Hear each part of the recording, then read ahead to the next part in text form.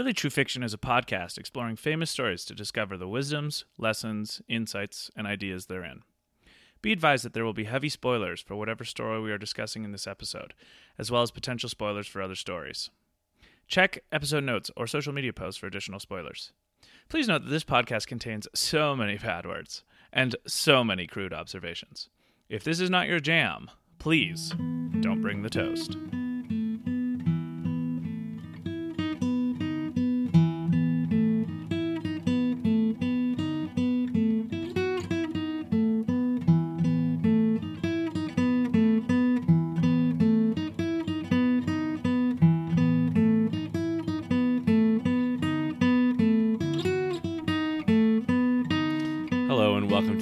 Episode of Really True Fiction. My name's David Parker. And I'm Luke Mason. So, Luke, if you were a god, what would you be the god of?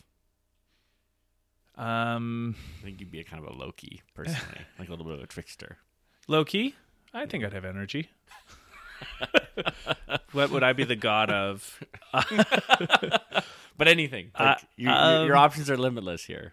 But you have to have like some kind of identity. I think of all of the gods that I feel the most, there's two. You'd be Prometheus. He wasn't a god, technically. He was a titan. So. Okay, all right. I would be some sort of marriage between Hermes and Dionysus. Oh, wow. Okay, there you go. That's, I relate to the trickster and the... Partier. Okay. So that would be my, maybe a sprinkle of Apollo in there too, just to keep the balance. A little logic. Yeah. I'd prefer to be the god of electric guitars. That would be perfect. Oh, okay. So that's probably the Dionysian aspect of it. What about you? I didn't know electric guitars had a god, but I guess that makes sense. Well, I think right now it would probably be Jack White. Or I guess being Jimmy Jack Page. White would be pretty cool. What about you? What god would you be? I mean, Thor would be pretty cool. I could get behind being the god of thunder. But I think it would be some kind of vengeful god who like wreaked havoc on his enemies and destroyed those who opposed him. Like Calvin? Yeah, I'd be like a Calvin god. I mean, if I'm gonna be a god, like yeah, but it's funny. But here's something I never got too, though, is like when Calvin dreams of being a god, I feel like he's missing kind of like there's a huge gap in what you would actually want to do if you had that much power. Yeah, like you probably wouldn't be that Like, concerned yeah. with, petty human things. Of course, yeah. I mean, I think the psychology is betrayed in how the motivations of these deities in power are the same as the people who are thinking about it. True. And so I guess on that note, we'll be discussing Neil Gaiman's American Gods. Yeah. It is a novel that was published in July of 2001.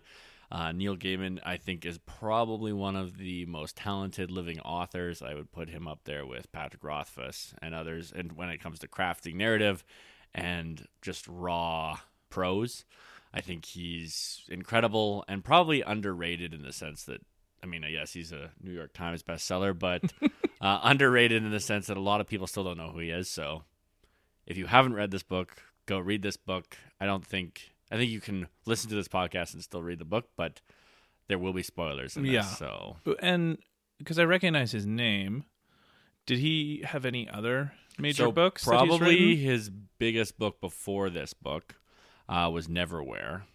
And it was a story about basically a fantastical world under London. Like kind of an upside down. If you're thinking Stranger Things. Interesting. One of my favorite books. Very good book. But the American Gods was his most famous, I would argue. Did he have any other after this one? Yeah, he's written many, many books. He's got like even a sci-fi series. So. Oh, interesting. But he's American Gods. Well, and Stardust, which was made into a movie. Oh yeah, okay. Yeah, I would say that would be the one I knew better than because of that movie. Neverwhere he's bigger in England, and Neverwhere became a TV series. He's bigger in England. Yeah. Is he British? I believe so. Really? I think so. He wrote a book called American Gods, and he's British. That's pretty amazing. But I think he's one of those British people who moved to. Oh, okay. to America. Yeah. But you know what? I don't want to speculate on that. So especially because that is something we could so easily look up. But yeah, so things like that we are that's not a steadfastly determined to not do. And I also just wanted to point out too that, just for like listener clarity, there's also a TV show made on American Gods on Amazon Prime. That's where it's streaming. And we did not watch that. We did not for this. No, we've only read the book. It's straight up from the novel. So if you have seen the show, I have no idea how close to the source material the show is or not. So maybe we'll be talking about things you understand, and maybe you're like, what the hell are they talking about? It's because both you and I, it's just the book. Yeah. Not... I think this was your first show. reading of the book, and this is my second reading of the book. So yeah, I read it for the first time for this podcast, and it was not exactly what I expected, but I don't really know what I expected, so that's not very helpful. If this book has to fit a genre, it's kind of like a fantasy noir. Yep. So, okay, here's a style of book that it reminded me of, and it's a style I really like. Do you know Murakami, the Japanese author? No, I've heard that I need to Murakami? read books. I think that's his name. He's kind of a similar type of genre where, it's like fantasy noir, or, contradiction of this aside, fantasy realism. Yes. So in Murakami's novels, I think they call it magical realism. Okay, cool. Yeah, that's a good one. There's things like Murakami's novels are always set in like Japan, in Tokyo, like normal life every day. But then there'll be a thing where like a cat starts talking to a character in the book, and then the character's like, "Oh, this is weird," but then as soon as they realize it's happening, it's not weird, and it's just kind of what's happening. And Neverwhere is even more like that, I think, than American Gods. But American Gods is a lot like that. Parts of American Gods were obviously like, it's set in the normal world, and in the United States, and yet things start happening where you're like, what? Yeah. Wouldn't this cause more outrage, or at least curiosity on the part of the people around? But it kind of, I guess it does for some characters, but not for others. And it's like this kind of, it feels like in American Gods, especially Shadow, but some of the other characters just kind of already suspended their disbelief. Yeah. Well, Shadow, like, I think he kind of suspends it after weird stuff just keeps happening to him, and he's slowly. Another great book that's a lot like this is Orson Scott Card's Magic Street. Okay. But this is a genre that I particularly really enjoy, and I actually would say that this is a modernized version of Narnia to a degree, right? Because if you think about it, set in the real world, but then suddenly you go on this fantastical adventure, through the wardrobe. That has a weird connection to the but real world, but you very don't much know. Still connected. Yeah. Well, and I guess there's the carousel and the wardrobe connection. And even in this book, there is a period where like he feels like they're only in place for 3 days, and it's actually been weeks, and like time distortion and all that. It's all very thematic along those lines. Yeah, that's good. I like that. So basically in this book, the main character is Shadow, and he has been in prison for a bank robbery. Not actually a bank robbery, assault connected to a bank robbery that they never actually charge him for the bank robbery. He gets released, but upon being released, he is just before he's released, he finds out that his wife, who kind of is like the most important thing in his life, has died.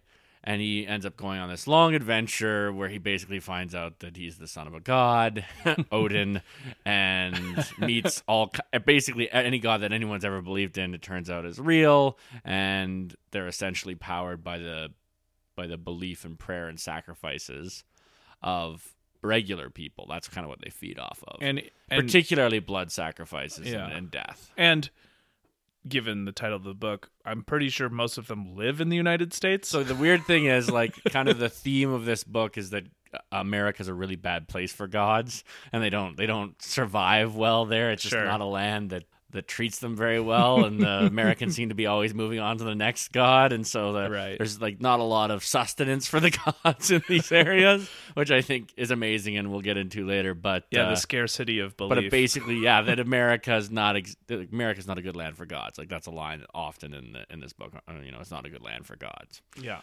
and I think because there's not a lot of abundance. There's a lot of different geography, and I mean, essentially, the idea is these gods are kind of scraping by. They're almost like beggar gods. Yeah, like they're and they're there's tricksters, but there's still a little bit of a hierarchy of these gods, and Odin is still kind of one of the still the king. All Father, as they call him. Yeah, but he's actually known as Wednesday. Yes, Mr. Wednesday. Mr. Wednesday. Odin. who kind of hires Shadow. He hires Shadow to be kind of his bodyguard / bagman / driver. And they go on these adventures where they meet all kinds of other gods, and he gets left places. And then all throughout the story, we get flashbacks to gods arriving or basically gods arriving through people into America from immigrants. Yeah. Yeah, that's actually one of the great parts of the book. Okay. Like, I'll just for a moment to say that I think anyone who can write the way that Neil Gaiman does, it's a gift beyond measure. He transports you into scenes that you like. If reading Dickens is a slog, reading this is like it's like the best adventure you've ever gone on. Well, yeah, and I mean it's a pretty incredible talent to have the ability to write a kind of tangential vignette off your main plot of like 25 pages. Some of them are, but I would connect directly to connect to it and not lose an audience over it too. Yeah, I mean, this is something that people like Victor Hugo tried to do, arguably Dostoevsky's tried to do, and failed miserably, at Dickens included, whereas Neil Gaiman has captured this in like it's masterful. It was really fun. Yeah. Okay, so basically, underlying all of this is that there's a war going on between the new gods and the old gods. Or supposedly there's a war going on.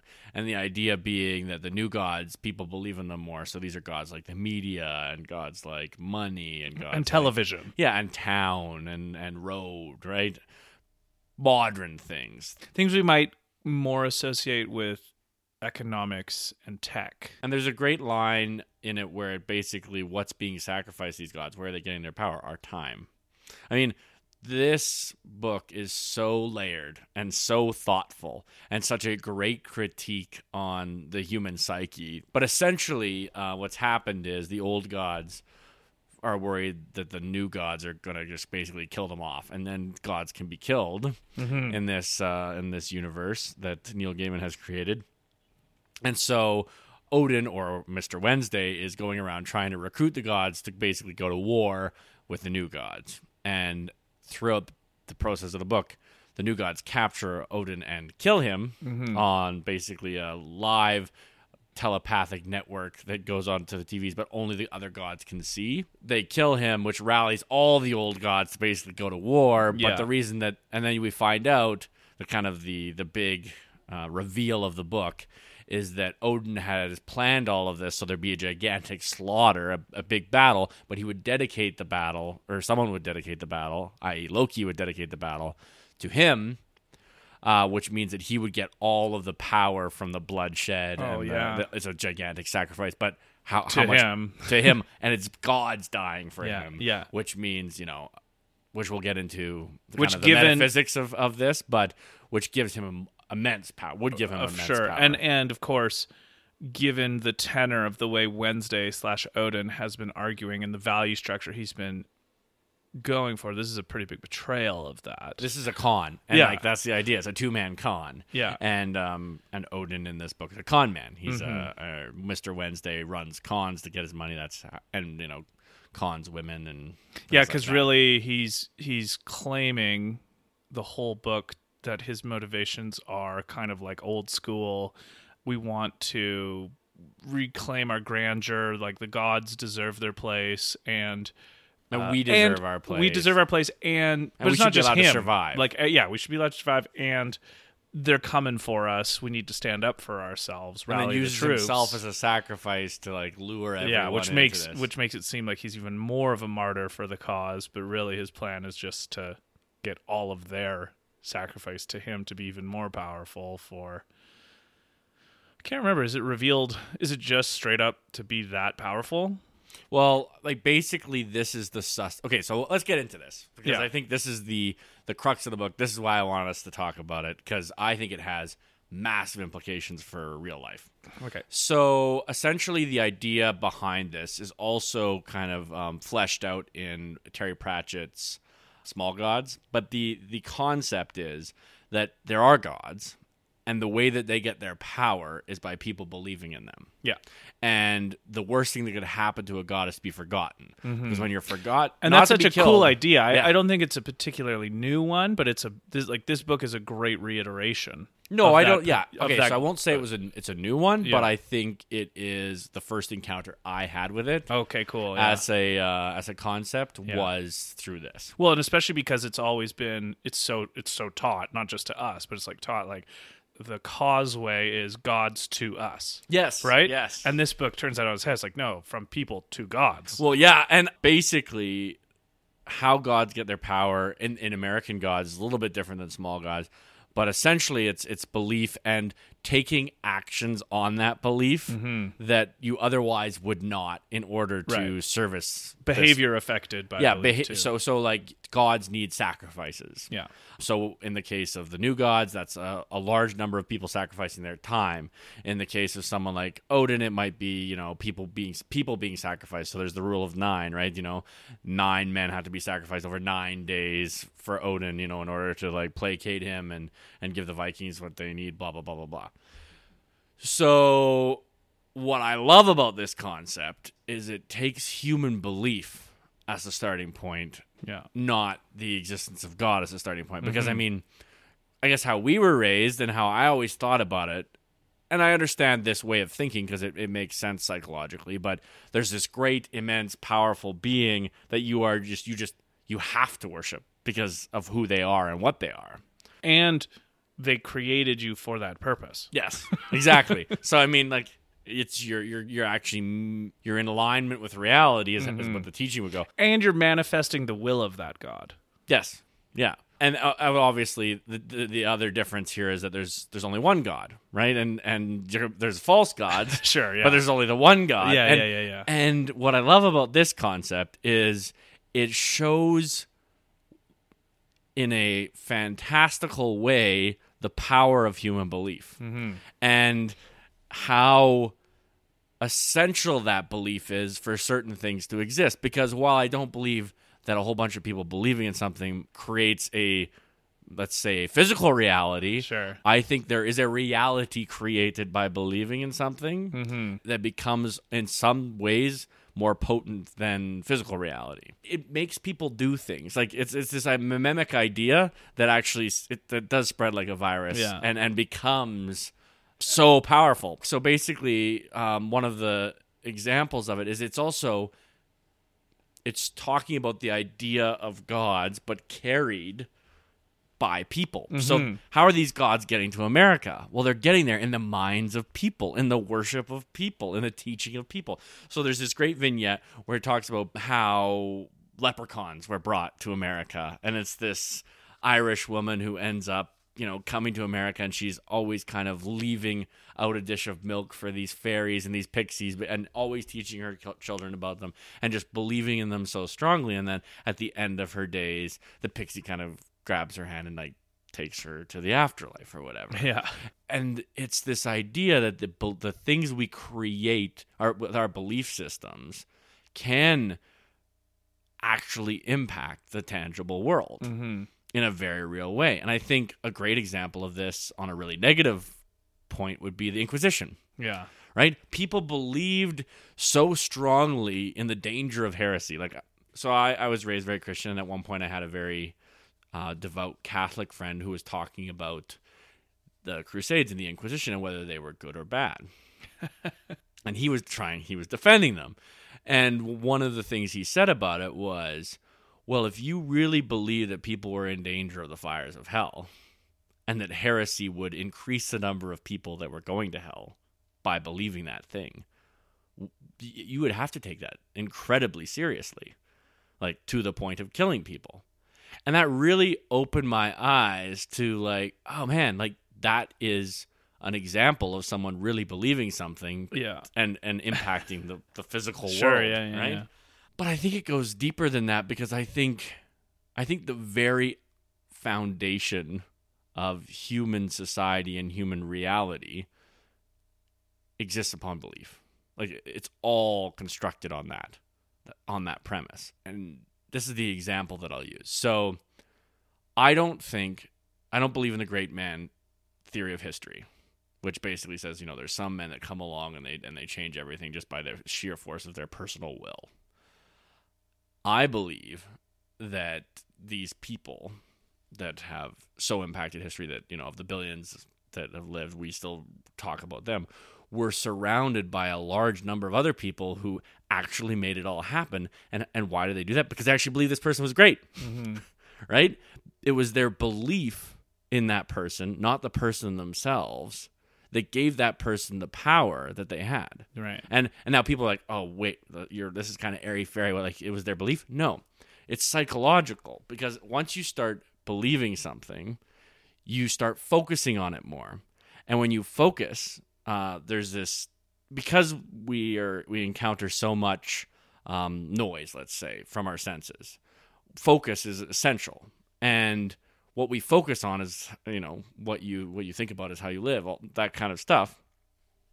Well, when we focus on something we believe, like, say, that someone's great, we will pick out elements of that person or pick out things that they do, and we'll start to tell stories about them.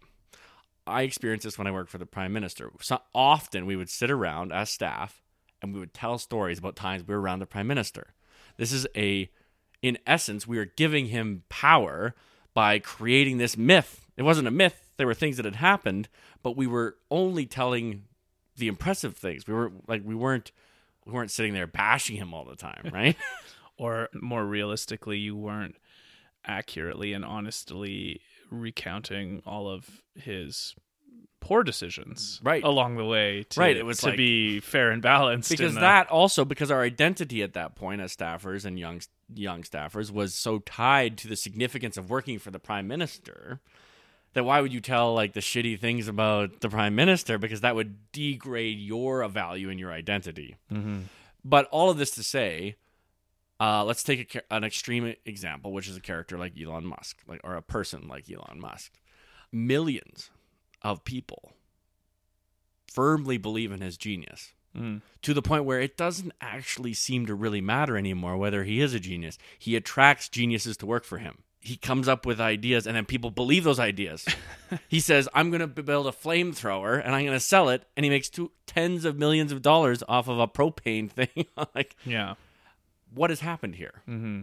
Well, I guess I would argue, and I'd like to hear your thoughts on this. I really want to know what you think of this. I would argue that people's belief have given this person power. And why I love American Gods is, well, it's kind of fantastical. There's a real, I would say, fundamental human reality lesson here, which is that where you spend your belief is what you give power. Yeah, that makes a lot of sense. There's a lot. Yeah, though I want to get into this. No, that's good. I think that is the crux of American Gods. Okay, no, that's a good starting point for sure. One thing that occurred to me when you're talking was that, you're totally right. It's really impossible, I think, to...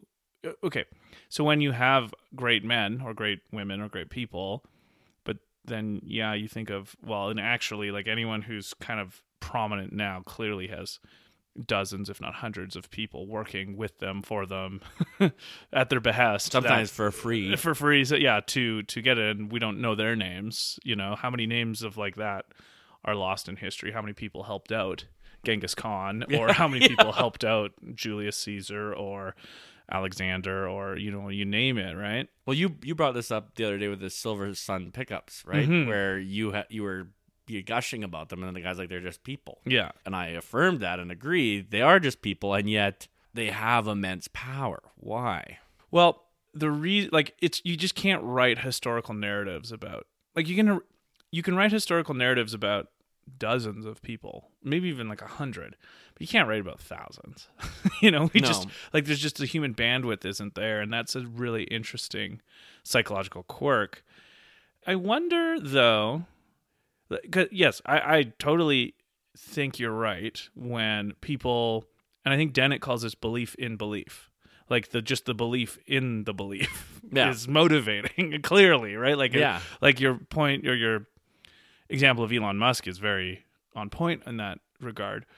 I'm wondering though, like, is that the only way you could to motivate people en masse to be involved in a particular endeavor? Let's say, like, because I'm wondering about the people who maybe they're a minority and they might even be a vast minority, but the people who see what Elon Musk is doing and are really motivated by his scientific achievements and think that, oh, well, it's not so much that I think Elon Musk is a genius necessarily, but I think that he's got resources and tendencies that are aligned with my own. And that's why I'm interested in going.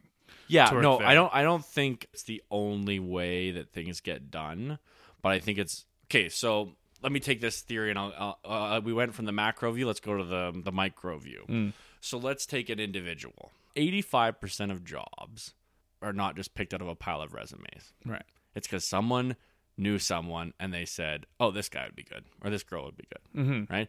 Only 15% are just blind picking out of just looking at your credentials. Okay.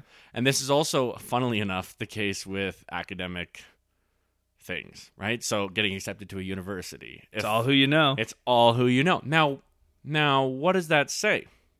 Well, I would argue, and this goes to my entire theory of network and opportunity and personal growth and what I call leveling up, not in like a spiritual sense, but like in a socioeconomic sense and a life sense, is the more people you have looking out for you in situations like that, the more likely you are to be successful. Mm-hmm.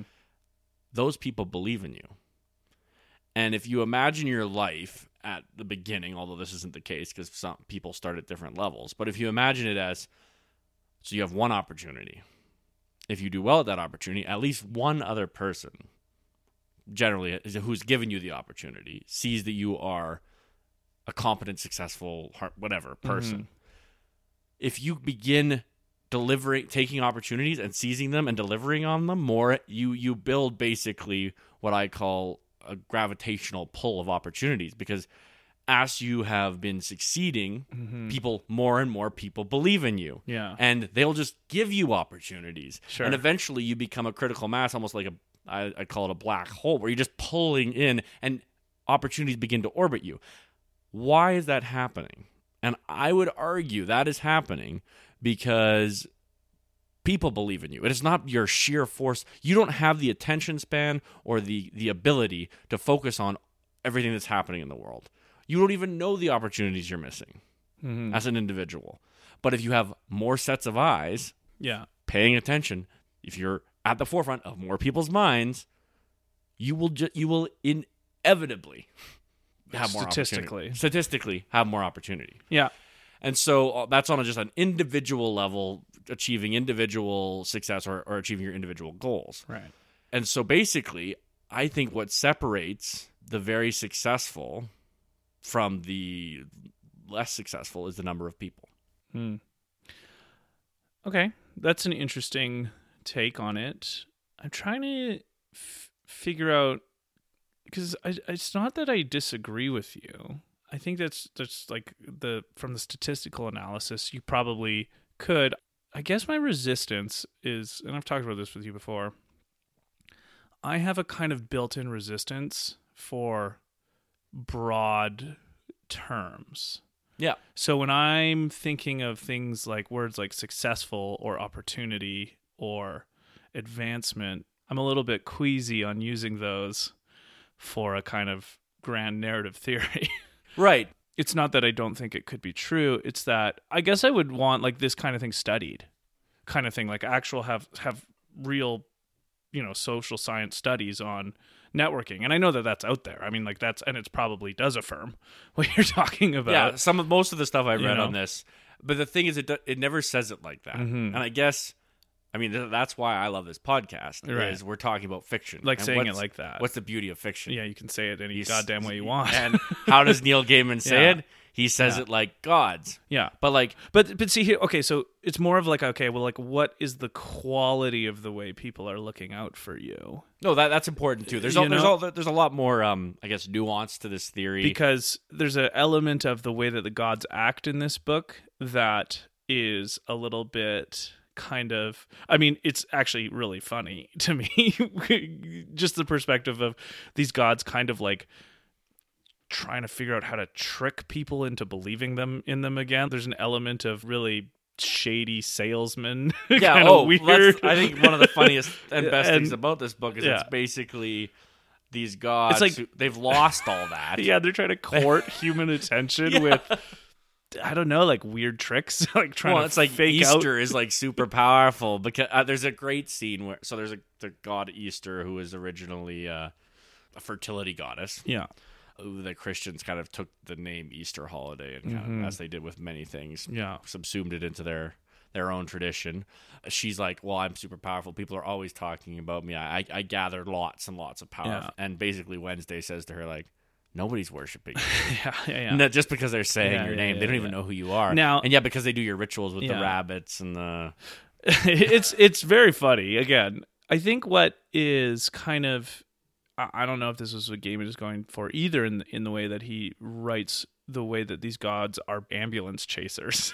Yeah. In a sense, right? Yeah. Like they're But their the belief old gods are. Yeah, the they're- new gods are yeah, not. yeah. The old gods are ambulance belief chasers, Yeah. which is hilarious.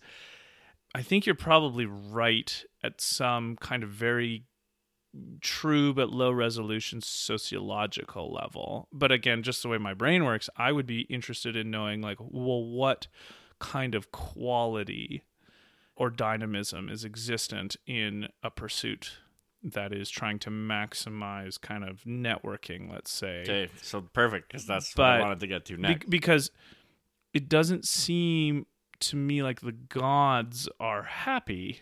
Like, that's not even the right word. That's too blasé. Like, all the gods, when they're trying to chase these beliefs, seem outside of their wheelhouse in some way. This is perfect. This is which perfect. is interesting. Let's take celebrity. There's been so many movies and books written about these things, but what seems to be almost universal, no, not quite, Yeah. is that once people become celebrities, they don't want to hang out with their fans. Like they kind of despise their fans a little bit. And why? And I forget what this is from. Some celebrities probably. Like, I don't know.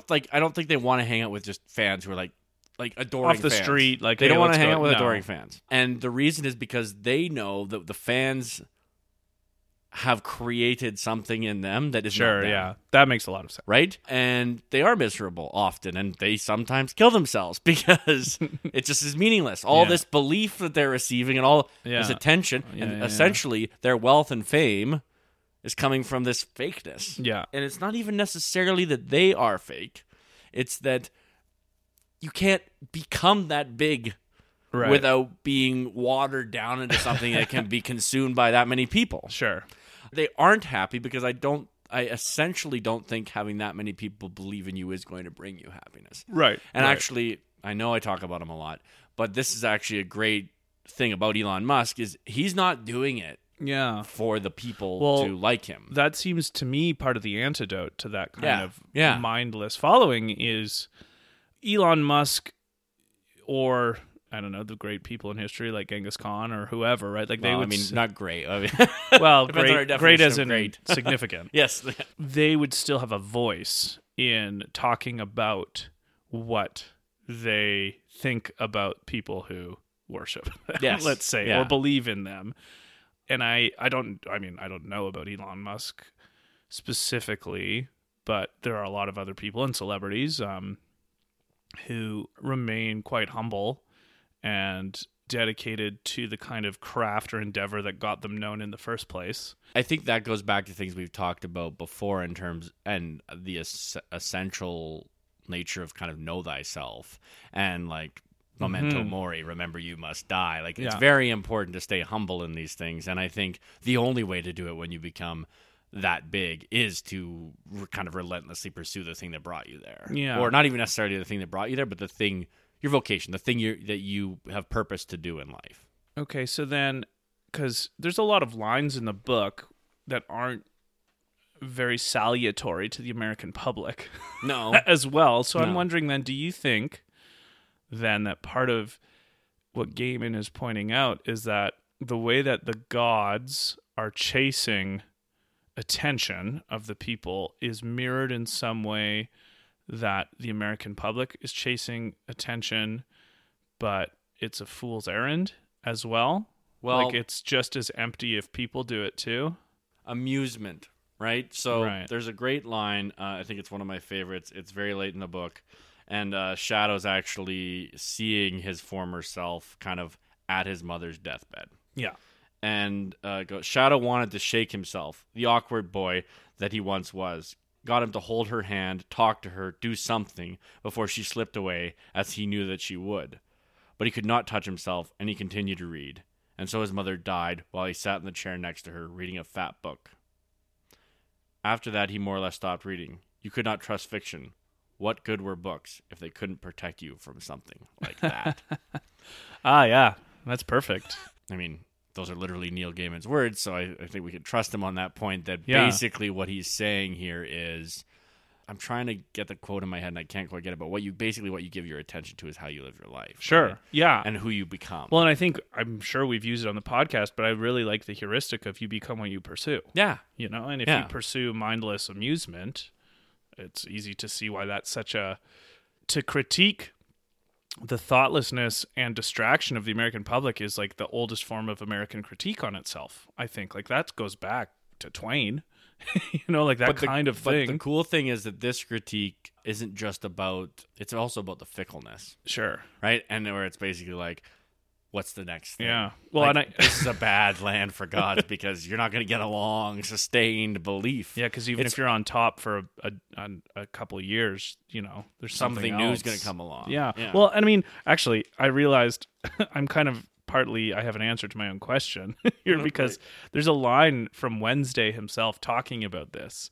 So the Wednesday, the character says, people in the USA feel the call to the transcendent void, and they respond by building a beer bottle model of somewhere they never visited.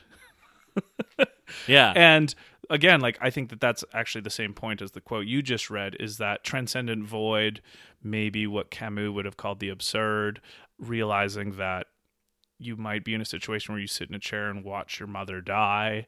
And ignore that situation and try to... The way that Americans, well, I don't mean all like the way that the common stereotype and the critique done in this book is that the way that the American kind of soul, I guess, deals with that, and the consumeristic American soul is to make a beer bottle model, right? Or read a book. I mean, in a book is a really good version of something that could be a distraction, but like play a video game. The things that the society gives people to do that gives them an out from really deep self and existential contemplation that they still feel because they were humans before they were Americans. Yeah, you know, they're feeling these existential things, but they're ignoring them and they're distracting. Sam Harris, on his most recent podcast with Eric Weinstein, but all throughout most of his podcasts, and you can get this from anything, talks about waking up, thoughtfulness. Well, that's the name of his meditation app. Actually And one of his books.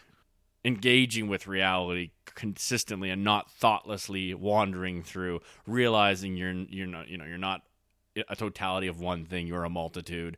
Things like these, and paying attention to all those different things that come up to you. Yeah, and paying attention to your senses, understanding what's being brought in, but not saying this is me, right?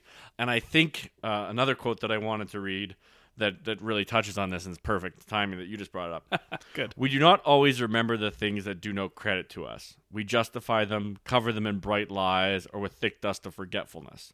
All of the things that Shadow had done in his life, of which he was not proud, all the things he had wished he had done otherwise or left undone, came at him then in a swirling storm of guilt and regret and shame, and he had nowhere to hide from them. He was as naked and as open as a corpse on a table, and dark Anubis and the jackal god were his prosecutor and his prosecutor and his prosecutor and his prosecutor. I think essentially what we're trying to do in this podcast is help people to be more thoughtful. But if you're reading books to escape yourself, to not have to deal with the things that the regrets you have, the guilt you have, the shame you have, if you're trying to avoid yourself, and this is essentially the story of Shadow. Yeah. At one point, his dead wife, who is some kind of zombie, living thing. It's really cool. Read the book. Yeah. But she says to him... It is. I mean, and I don't know if I mentioned this, but I really have to. Like, the whole book is this kind of crazy modern noir. It's definitely of the noir genre. It's dark, and it's a seedy underbelly of the gods kind of thing. And yet, it feels like a book that was written more recently than 2001 because of its prescience when it comes to technology and human enrapturement with it, basically. And because, again, sorry, I know that this is an interruption of a good point you were making, but it's so important, is that one of the tension of the book really is from the fact that the new gods, the science and the tech and the infrastructure and all of that, are subtly replacing the old gods, but they are kind of like, the way that they are represented is that they seem kind of less thoughtful than the old gods. Like, there's a wisdom that the old gods have that might let them win. The new gods are youthful, kind of, and naive and type A and macho. They're like kind McDonald's. of thing. They're like a McDonald's to a home cooked meal. Yeah, like, exactly. And so, like, there's a scene where that's kind of like bounded they overwhelm you. Why I feel like this book feels like it was written more recently than 2001 is how Gaiman seems to have seen. I mean, obviously, technology in 2001 was quite widespread and ever present, and the internet existed, but there wasn't Wi-Fi yet. It was still dial-up kind of thing. To think about how much more true this book is now, if the new gods is tech, is a cell phone. I'm mind blowing. Cell phone addict in his foresight. So yeah. Anyway, the element of Shadow and his zombie wife is pretty cool too. Yeah, and so she describes this scene to him. She's like, one time when I was coming home after something, I walked into a room, turned on the light, and was startled because you were just sitting there doing nothing. You weren't watching the TV, you weren't engaged in anything. You were just sitting there, kind of staring off. Yeah. And she's like, so presumably thinking, or something along those lines. She's like, you weren't alive. You've never been alive. And she's like, the Robbie guy that she was cheating on him with when she died, because she was, giving. There was an infidelity here.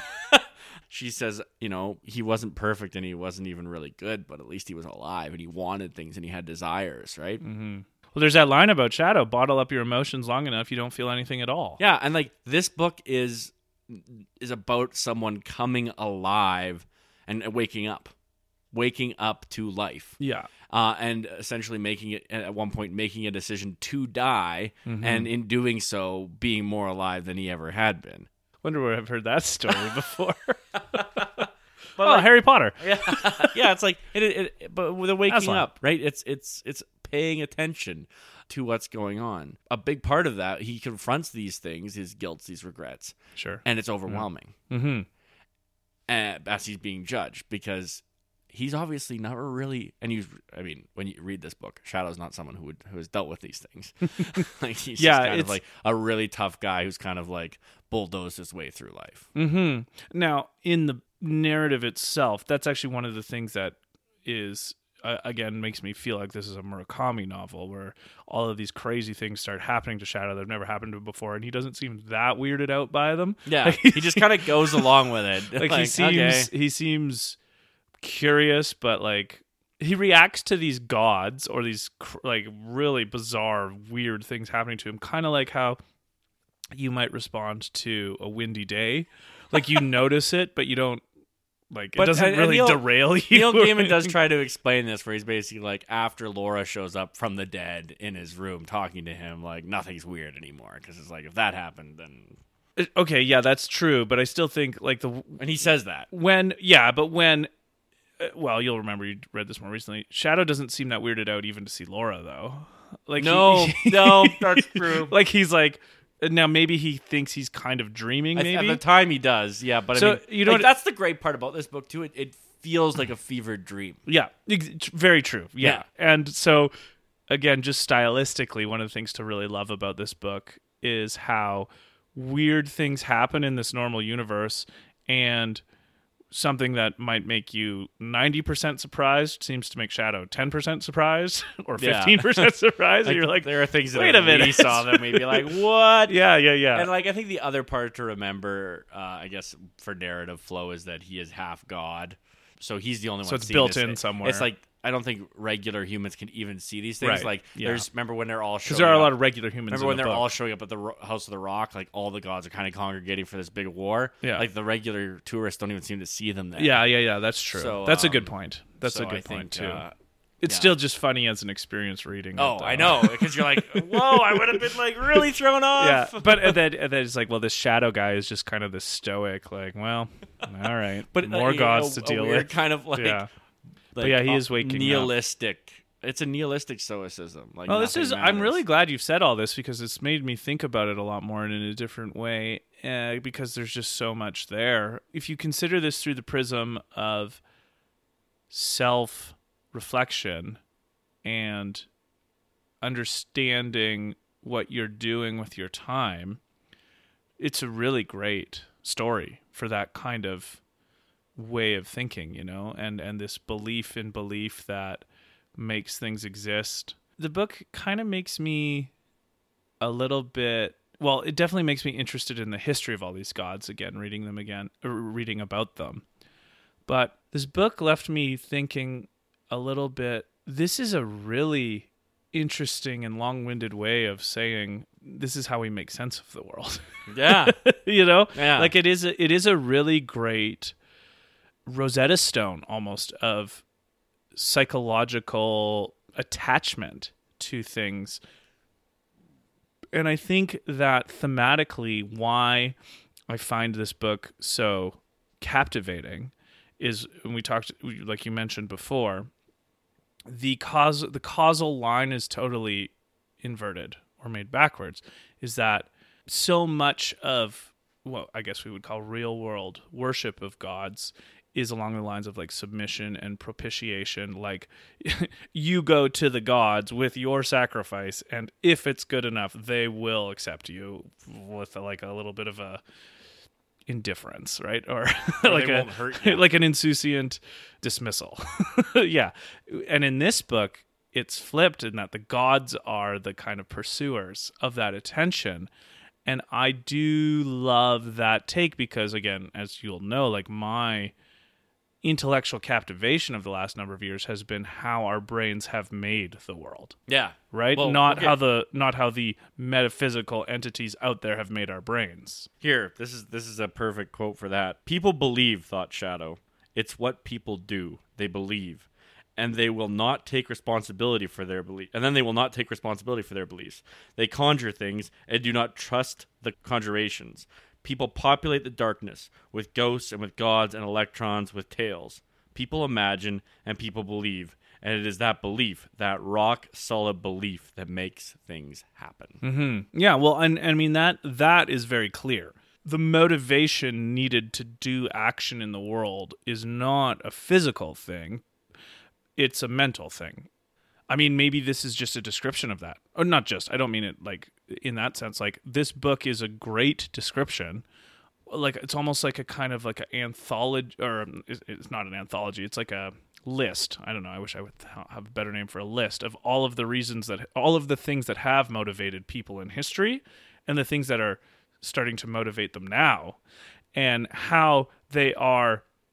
It's like a genealogy of belief. Yes, very good. That's the word. And they're different in specific, but identical in function, and the role that they're playing are the same. So the role of like the leprechaun or the fairy or Odin or the older gods and also my favorite vignette is the one when the two slave children come to America. Well, I was going to get into that. That one is so incredible. Good. So the things like throughout history but then again, so the great irony of this book is how the new gods don't understand that they're actually just the old gods, but newer. Yeah. Yeah. There's actually nothing different about the fat kid believing in the internet or the I say fat kid not to deride, but there's an actual character called the fat kid in the book. Yeah. That kid's belief in the efficacy of his internet or his phone or his technology is very much a part of like a similar psychological mechanism of motivation that something like Loki would have been for someone 1,000 years earlier, right? And I guess part of the great irony of the book, and obviously Gaiman meant this, was how no one really seems to be able to see that except Wednesday, who's a cynic about it. And manipulating it for power. And manipulates it for power. And then I think also, I can't remember if Shadow says it or not, but like Shadow seems to also recognize the kind of fool's errand of picking one side over the other because they're actually just the same thing. He essentially comes to the realization of what Odin's doing before Odin does it, and basically convinces all the gods not to have this war and kill one another and essentially destroy each other, which I think is a profound statement on the state of politics right now that we can get into later. But basically don't, because this person's getting their power from you doing this. Like this is a con. This is a 2-man con. Who's the other guy in the con? Loki, right. Is Loki but he's called Mr. World. And he's leading right. And he's leading the new gods. Ah, yes, But that's he's right. I forgot about actually that just doing aspect. that Yeah. For Odin. Because Loki thrives on chaos. Of course. So while Odin's kind of power structure is based on More death old school, and sacrifice, his more is based visceral on stuff. Chaos. So the war will cause chaos, and anyway. Oh, that's great. Yeah, I totally forgot that's who Loki was. Incredibly nuanced. This is what I love about Neil Gaiman, is the way his mind works on these things, like on just so many levels. That he's able to weave this beautiful tapestry of a fevered dream, basically, in such a way that everything connects and it's a good story. Like, whereas Dickens was a master of character development, I would say Gaiman is a master of narrative construction. Yeah, no, for sure. I mean, it's definitely not a book character-driven. No, it's plot-driven. Well, and I mean, Shadow is kind of boring. Yeah, like he's if not you were an interesting hero. Yeah, I mean, if only there were a show we could watch to see how he's portrayed on a screen, which we didn't do. Well, and it's really hard to do, and I talked with my friends who enjoyed this book about it before it came out. We've talked about this before. Every medium of storytelling has something it's really good at. Yeah. And challenges. Yes, and novels are really good at showing you internal dialogue. Yeah. And you know what's really bad at showing you internal dialogue? Television. Yeah. So, without voiceover, which feels so cheap. Oh, yeah, exactly. That's not a bad segue to talking a little bit about Shadow and Wednesday, especially because they're the two real main characters of this book. And so one relatively early in the book thing we get about Shadow of his, I guess I would call it smarts. I don't know. Maybe you can think of a better word for it, but there's a scene where he's, what god is Cernabog? What does he represent? Basically, he's like a Russian god. Yeah, there's a Russian god called like, Cernabog with 3 sisters, or anything. It's just like it's a mythology from kind of like the steppes. Yeah. So anyway, he's playing a game of chess with this Checkers. Oh, checkers, right? Yeah. And Cernabog is a friend of Wednesday, obviously, but we don't know about the gods yet exactly in the book. But they're playing checkers, and then I think Shadow says, "Okay, if I lose, you can kill me." But if I win, you have to help us. But if you win, you have to help us. And then he loses, but then he says, okay, well, we'll do it again, double or nothing. And Cernabog says, well, how am I going to kill you twice? And then he says, well, you can get enjoyment out of it. No, basically, he's like, you're old, and you only get one swing, and you might not kill me with the first one. Right, yeah, one swing. Yeah, and you get might more want swings. to, get another swing. But in the second game, Shadow has paid attention to Cernabog's style and just wrecks him. Yeah, right. Basically, is chaotic and quick and doesn't do anything and sensical. What was a great little nugget I got out of that was how there's a lack of dynamism in Cernabog's approach, right? Or Cernabog's approach. And he's not adaptable. So once Shadow learned the one way that he played checkers, he could beat him. Yeah. Because he had no other, and so even if it was a great way, his lack of flexibility and adaptability made it impossible for him to beat him twice. That just struck me so hard as a great meditation on the kind of like how you do something is so crucial. Maybe even more than what you do. because of the importance on being able to be adaptable to anything, right? And I know that sounds a little bit platitudinous, but it just struck me as really deep, is like, if you want dynamism, like a dynamic way of making, like I think about a good example of this would be how you play music with other people. And and I'm not as good at this as I wish I could be, and real musicians do this better. If you're in a band and you could be so proficient technically at the way, but if you're playing guitar and your bass player fucks up and it throws you off, and then you're off, you can't get back on, right? You're out of the pocket, and you can't get back in, because you can only be in the pocket if you start there and stay there. But what the great musicians do is know how to get back because they know how to deal with these little surprises along the way. So they can play the same song more than one way. Right. Because they know if they miss a note, they know the song so well. They know what other notes they could throw in.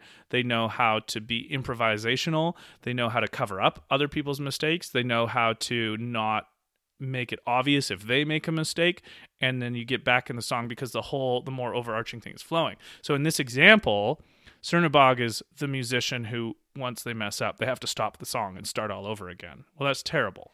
Right? Yeah. Or they're the person who only knows one song. Maybe, that kind of thing. And I liked, that was just really cool how Shadow saw that. So I don't know, what do you think that says about Shadow? So Shadow, there's a couple of things I really like about Shadow, and a couple of things I really don't like. But the thing I really like about him is he's pretty normal. There's nothing at all exceptional about him, except that he's a little bit bigger than other people. Mm-hmm. But he's not smarter than other people. He's maybe stronger than other people. He seems like a strange person to have as your protagonist, because his inner dialogue isn't that interesting. No, it's pretty basic, but I love it because he is the hero, and he ends up being not just the hero, but he saves countless lives, and he's self-sacrificial, and he confronts death and overcomes it, which is, can it get more quintessentially important than that? Sure. I think there's nothing more important than that. And I think that's what's so cool about what Neil Gaiman is able to tell us a story about someone who's uninteresting in an interesting way. Yeah. But show us that you don't have to be exceptional to do exceptional things, which is an archetype. Yeah. And I think an archetype done interestingly and differently by Neil Gaiman. So anyway, going back to what you're saying about, he is clever in the way that people can be clever, in that he can read a situation and it can dawn on him with the right clues of what's going on. So let's take the town in which the children are being murdered, like one child every year, in order to feed this god's whatever. Oh yeah, that's a part of the plot we left out, isn't it? Yeah, but it's actually not that important to the plot, but it's it's symbolically, and even though it's a thought experiment, it's really great. Yeah, but yeah, and he doesn't figure it out on his own. Someone has to kind of give him a clue, but he's able to piece everything together once he gets it, and that's kind of the guy that he is. Yeah, and I feel like that's kind of the guy that most of us are. Sure, yeah, and I think one of the great observations or insights of Neil Gaiman on a person like Shadow is that Shadow is soft-spoken, right? He's a quiet guy, and he's soft-spoken. Well, I don't know if he's soft-spoken, but he's quiet. He doesn't talk much. And I think what is portrayed really well by him in the book is how that actually makes it really hard for a lot of the other people around him to know what to do with him. Because other than Wednesday, who seems to have a transcendent knowledge about Shadow because, he's his dad, and he's been watching his whole life, actually, or at least known about him. Yeah, yeah. Everybody else in the book, and the other gods even, seem to not really know what to do with him. And they're kind of fascinated by him. Yeah, they're part bored, part fascinated. The bored is like, well, you're not really doing anything to be interesting. But then the fascinated is like, what kind of person would never try to do anything to be interesting? But interestingly enough, we have this is again. But that's why Cernabog, I think, wouldn't really know to watch out for him. True. And that's why he's like a good person to take advantage of those kind of situations, is that someone like Shadow would be a good person to look out for and maybe take a haughty or arrogant person down a step, because the haughty or arrogant person is already not good at seeing potential upstart competencies that could beat them. They're doubly not good at seeing it in someone who doesn't give it away unsolicited. I'll give a personal vignette on this that I think is hilarious that Sure. kind of capitalizes on this point. So I was at a political convention, and they usually involve a lot of drinking and, What? and frivolity and kind of broing out. Well, as And- long as it's my tax dollars. And so- That's my one. No. That's it my one wasn't- criteria. It wasn't tax dollars. It was very much political donations. And Fair enough. So we got into this, masculine arm wrestling. A bunch of us were just having an arm wrestling competition, and I happened to actually be quite good at arm wrestling and was beating people who, if you looked at them, I shouldn't beat. And I was getting pretty puffed up about it. I was feeling pretty good, and I was beating everyone. You brought your armies. And I did. I brought my armies, my gun 1, gun 2 kind of thing. And then Pew, pew. this guy, normal looking, didn't look like he was that tough guy, came and challenged all of us. Not the guy to beat you, right? And this guy he crushed us all. Sure. Because he was a Mennonite farmer. Just looked like a regular guy, but was just like tough as nails. And it's like Shadow, right? You don't expect it, and you got these guys kind of puffing up their chest, wandering me. I'd been winning everywhere, Yeah. and then this guy comes along and just crushes me. And it's a good example of watch out for the quiet ones. Actually, another great author, Patrick Rothfuss. What does a wise man fear? A quiet man's anger. Yeah, that's a good line. Yeah. For sure. Yeah. And it's not even that Zernabog was arrogant, No, but he was no. unadaptable. Underestimated. Yeah, but there are characters in the book that seem to underestimate Shadow. Yes. In a way that he is able to kind of utilize to his advantage in one way or another. It's hard to tell though, really, if Shadow has been planning that or just kind of takes the serendipity as it comes. He seems to be You know? he seems to be adaptable in the sense that he's constantly analyzing the moment, and he doesn't seem to have a plan. Yeah. And so his advantage is he never really has a plan, Sure. so he can kind of react more quickly than people who've like, this is the thing I'm going to do. Your story reminded me of a joke. Okay. Why did the Amish girl get excommunicated? Why? To Mennonite. That is a Luke joke that I've ever heard. Yeah, it ticks all the boxes.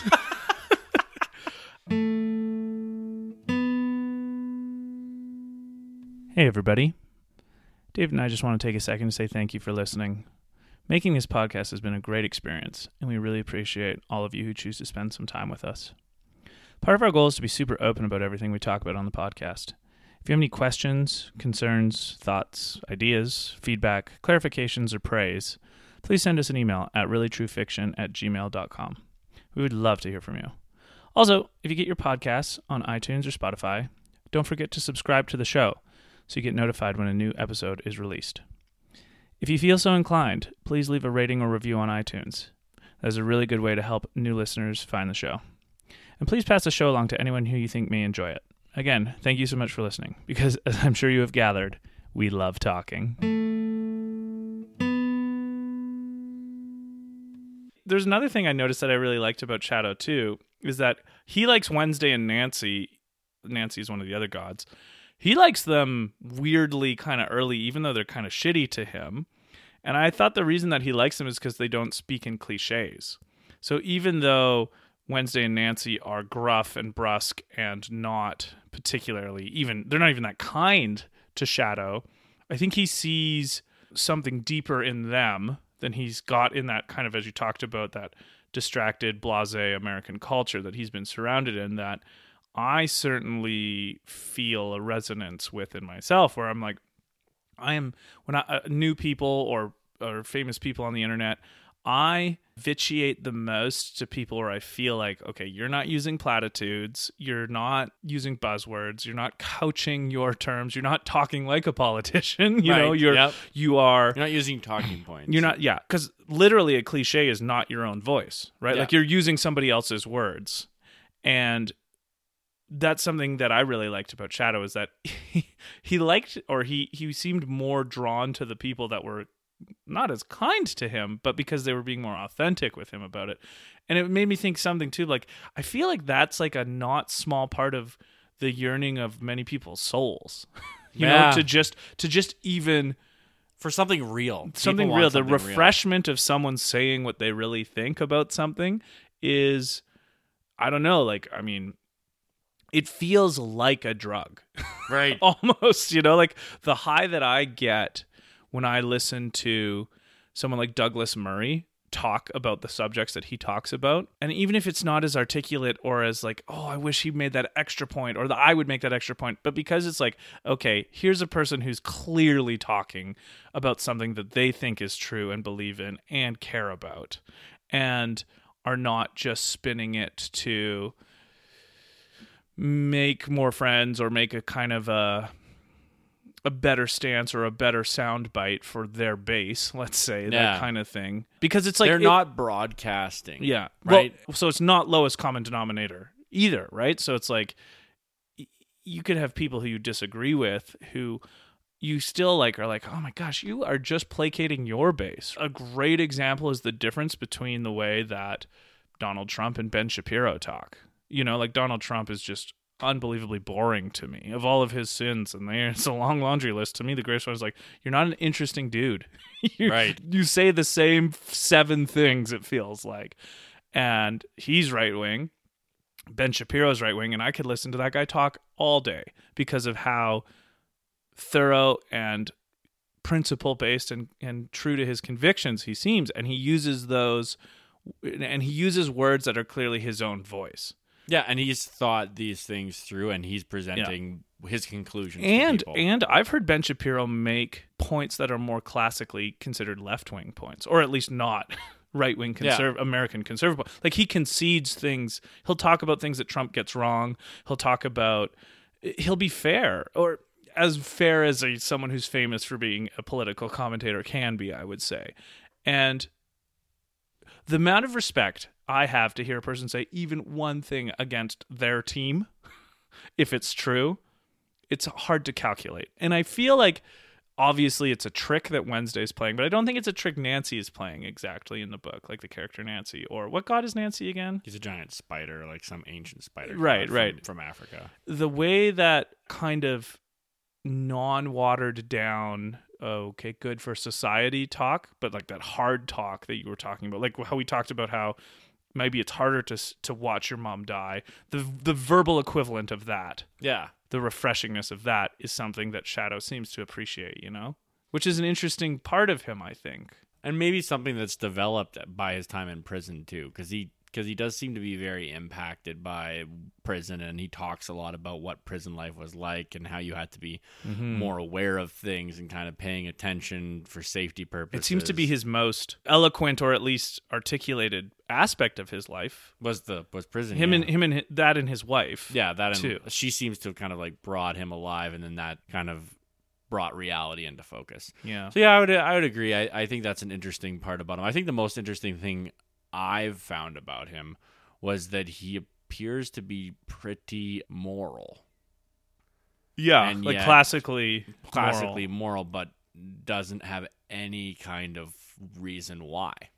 And I think that Neil Gaiman does this to kind of thumb his nose at the idea of morality, because it's like this essentially nihilistic, somewhat is probably the most moral character, the most self-sacrificing character of the entire book. He was in prison. He he sleeps with a number of people throughout. Like he kind of violates all of the traditional moral norms of like, but he's actually the most righteous. He never tries to hurt anybody. No, exactly. And I believe, isn't the reason he's in prison kind of... Well, he was protecting his girl friend from, or I guess wife. He was protecting his wife from being found out, and he never tells anyone about the bank robbery. No one does, so they can't catch them on that. So he assaulted the people who weren't giving them their share of the money for the bank robbery. Right, and so he just assaults the other crooks. Yeah, and that's why he's in prison jail. Yeah, yeah. So like, even that is and Laura's harder. Name never comes up, and he's kind of proud of that fact. So the honor among thieves thing seems to be his kind of thing. But I like there's actually a phrase in it referring to something that Loki had said to him in jail, actually, which was, there's only one person that Jesus says that he'll see for sure in paradise, and it's not one of the disciples; it's the thief on the cross. And it's perfect foreshadowing, but it's like. and maybe that says says something about how you should judge people. Sure. Right. Yeah. And no, it's so that's great. good. That is great. I mean, and that also mirrors so perfectly that Nietzschean line where he says there was only one Christian and he died on the cross. Yeah. That kind of ambiguity between, well, because Nietzsche could have meant Jesus or the thief.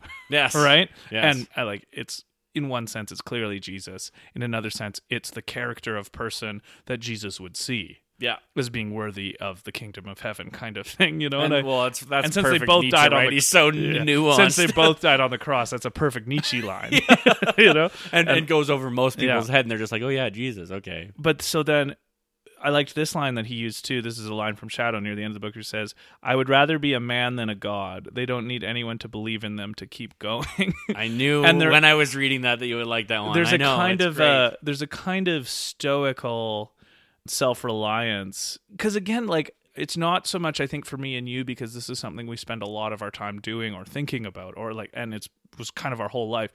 But actually, this is a massive paradigm shift of a book from how it changed my whole way of thinking. We were raised, and how even like an anthropological or a sociological examination of belief in gods or religions or any of that would be studied is that the gods need us.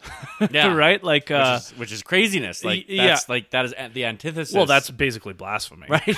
Well, and what I love about it is it's this, and we don't need them. That is a kind of an interesting. I'd rather be a human than a god. Yeah. And I mean, it's taking fiction and it's doing what fiction does best, and it's getting under your prejudices, and it's telling you a story that suddenly seeps into your psyche, and you're like, wait a second. Mm-hmm. Do the gods need me? Because it's essentially like the gods are now, they don't have monopolies anymore. It's like a free market. And there's more supply than there is demand in the god market. This is why you should also all read Terry Pratchett's Small Gods. Like Terry Pratchett. Is it a similar type It's totally different in Right. terms of thematically and all that kind of stuff, but the underlying, the foundation of it is the same. Yeah. The idea that belief is what gives gods power. And so then the other kind of, unless you have something else, there was one other scene about Shadow that was interesting, and I wanted to talk a little bit about it. And it's not an easy one, but there is a scene where he considers suicide. He's shaving. Yeah. And I'll preface this, it's not like Shadow's depressed. He's not particularly, he doesn't have any sort of kind of volatile emotions in any direction, really. He's very there's an equilibrium to him pretty much throughout the whole book, which is interesting. Until maybe the end. He's got a little bit more of a passion to him at the end. Not a lot, but a little, a lot more than he had. Passion, like a strength. Yeah. That is passionate. But there is a scene where he's shaving and he's got that straight razor. Yeah. And in his narrative in his head that we, the audience, get access to, he just talks about how easy it would be to just slice his own throat and have it all end. But it's not even, this is the crucial part. It's not a despairing thought. Even it's not the thought itself is not motivated by a desire to want to do it or to think that it is the right thing to do. It's almost entirely based on how easy it would be to do, and then all of the then after that, and then he thinks, and then all the things that make me suffer would go away. It's a kind of this is, of all of the hard things to talk about, this might be the hardest thing to talk about, because suicide is there are some problems in moral philosophy that seem to me to be maybe intractable. You could talk about them for centuries or infinity and you'd never get them. I think the two that come to mind to me the most are things like abortion and suicide. Right. I could talk about them forever, hear every point, think they're all right, and still not be any further down my thought about what is right or wrong about them, kind of thing. But I will say that when I read that, I have experienced that same feeling in my life of a suicidal ideation. It's not a desire to do it, but the ease of it is so there that it's just a weird, and it reminded me of a couple philosophical ideas and aspects in culture. One of them is Sartre's concept of anguish. And he differentiates anguish from fear, or anguish from something like fear, or depression or despondency. And I think he uses like a building. It's like fear is that you'll fall off the building. Anguish is the feeling that there's no good reason not to. Right. And there's a song by a band called the Spill Canvas called Self-Conclusion. And there's a line that's like, we all flirt with the tiniest notion of self-conclusion in one simplified motion. And then the line goes on, the trick is you're never supposed to act on it, no matter how unbearable this misery gets. And so, because the thing is with thoughts, they strike you before you think about what thoughts will strike you, right?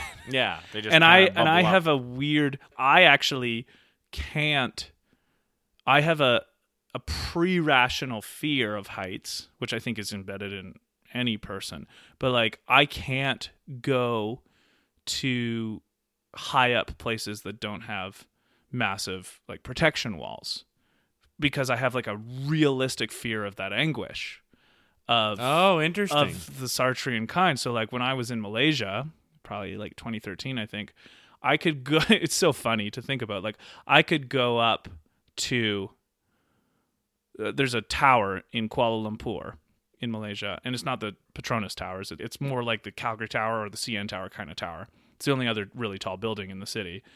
And I can go up like the, probably 900 feet to the observation deck. Yeah. I can't go up the extra 8 meters to the roof because there's no safety. Okay, because so it's just I want to dig into this. What do you mean? So, like, you're afraid that your life has filled you with such anguish that you would just jump off? No, it's not. Because the funny thing is, in the moment, I don't feel like I could do that. It's all entirely post hoc, lying in bed, dark night of the soul, fear of that feeling. And so I don't want those dark night of the soul, fear of those feelings. So I don't put myself in those situations. So there's no way you can think about it doing it. Yeah, and it's also kind of like, it's not exactly entirely in the nature of suicide either, because it's also like I have these kind of terrifying revisionist history memories of things that could have gone wrong that are also not that. So it's like I also have a very distinct memory of one time when I was living in Korea. I was on a run. And I listen to music when I run, so I've basically lost my ability to hear. So the only sense I really have to make sense of the world around me is my sight. And so I remember I was about to cross a street, and a guy ran a red light. I had the green light, I had the green Walkman, and he was probably going 100 through a red light that I was about to cross. Right. And I didn't because I saw it. I didn't hear it. Right. But if I wasn't looking, I just went, I would have been a goner. Wow. And that kind of weird memory, that weird callback is, and I remember my mom called them something like vain fears, or vain not as in narcissistic, but as in they didn't manifest. Right. Right? Like it's kind of like, I as a kid, I remember being scared later, not while it was happening, but later, of standing beside the fence at Niagara Falls. Right. So, like, I don't want anyone to worry or fear for me in this, because it's not a depression thing. Is it a terror? It's a post hoc terror of how I guess. Here's maybe what I'm saying is, like, these type of things that I'm wondering if Shadow and Gaiman is getting at in this moment are these kind of subconscious motifs that rise about the fragility of things and how easily one thing goes one way or the other. You're not here. Right? Another good example, like this is, anyone could have a laundry list of this. When I was 6 years old, I had dysentery. It doesn't scare me in the same way, but again, the fragility of, like, if I was lived in any other era, I would have been dead, right? Because there's no cures for dysentery other than modern medicine kind of thing. Or like living in Canada, like probably lots of people died of dysentery all over the world that didn't have that kind of technology when I had it in 93. So all of that is, I think, from what I love about maybe the antidote from the suicidal aspect is from Hamlet. My favorite Shakespeare line, bar none, of all time is, "What dreams may come when we shuffle off this mortal coil." And it's just that weird spark to want to stay alive that is so precious to me, that makes even all of these other fears that when I lie in bed at night, and it's not all the time, but it's sometimes I think about it, and I get apprehensive, and I don't like that feeling. Like I shake a little bit, and I'm like, think of something else, think of something else, think of something else. And I don't know what that is exactly, other than I think that it's something in the human condition. I have the same thing exactly, although I don't think I have as good of a handle on it as you do. But when I was, I guess, 10, I would have anguishing panic attacks. Yeah. About eternity and now the struggle is death and nothingness. It is the worst thing I wouldn't wish it on an enemy. It is horrifying, and it's anxiety on, like, I guess it's a panic attack. I guess is would be but it feels so personal, and it feels like your own tiny little hell that you're trapped in, and you can't escape, and you just want to run or do something because you just want to escape whatever it is that you're feeling in that moment. Yeah. I don't think that's what Shadow's feeling, but I think this is a great segue actually into David Foster Wallace. Right. In Infinite Jest, he describes suicide, I think, the best anyone ever has. So that's why I would say that tragic foreshadowing. Yeah. But I think Shadow is experiencing in the book is a suicidal ideation. Like you said, an idea that just pops into your head, and it just seems easy. And it's kind of, he seems to be clinically analyzing his ideation. Yeah. Whereas what David Foster Wallace describes is like, so he draws the picture of someone stuck in a burning building who jumps out the window. And he says, they're not less afraid than other people of jumping out of windows. It's that they're so afraid of the fire. And that's how he describes suicide. And I think a lot of people who commit suicide, that anguish maybe that you're describing, that I'm describing, is way more a part of their life. Yeah. Or something. Because frankly, I'm more terrified of, like you said, that Hamlet moment, what dreams will come after death. Yeah. I'm far more terrified of that than I am of living this life, no matter what, I guess, the misery. I mean, I don't want to say that, but like, but that terror, if that was like a permanent state of being, I could understand. Well, yeah, this is why I think the moral and like social question of suicide is intractable, because even though everything in me says no, it's hard. It's a really, really, really hard thing to judge. I don't think on you a can. person, Yeah, I don't think you can. Because it's not. I mean, it's fucked up, but it's like the most radical form of self-ownership. I think anyone who like condemns someone who commits suicide or thinks they were weak, they just have a very shallow and narrow understanding of the human condition. And because I do think you want to make sure, because of its permanence, you want to give every person who's even flirting with the idea as many resources and care and help as you 100%. Can. But because it is such a categorical thing, and there aren't many categorical things in human life, but this one is that once it has occurred, you have to be in that other category. You can't be in the pre-category anymore. You have to be like, okay, well, how do we honor a memory now? And that has to be what matters. And you can also obviously not use it again, that's totally the wrong term. Anything that if it does happen for someone, how to know how to better help other people who are struggling in the same situation, for sure. It's just such a tricky thing, and it's not really one that's fun to talk about. But no, and I think when you look at this book, another thing I love about this book is it talks about the things that nobody wants to talk about. It's constantly one of my favorite death. things about the book is its insistence on the main themes of this book are belief, sex, death, suffering, sacrifice, and like a weird wry humor is a gallows humor. That's a perfect way, because of all of those dark things that this book is actually about.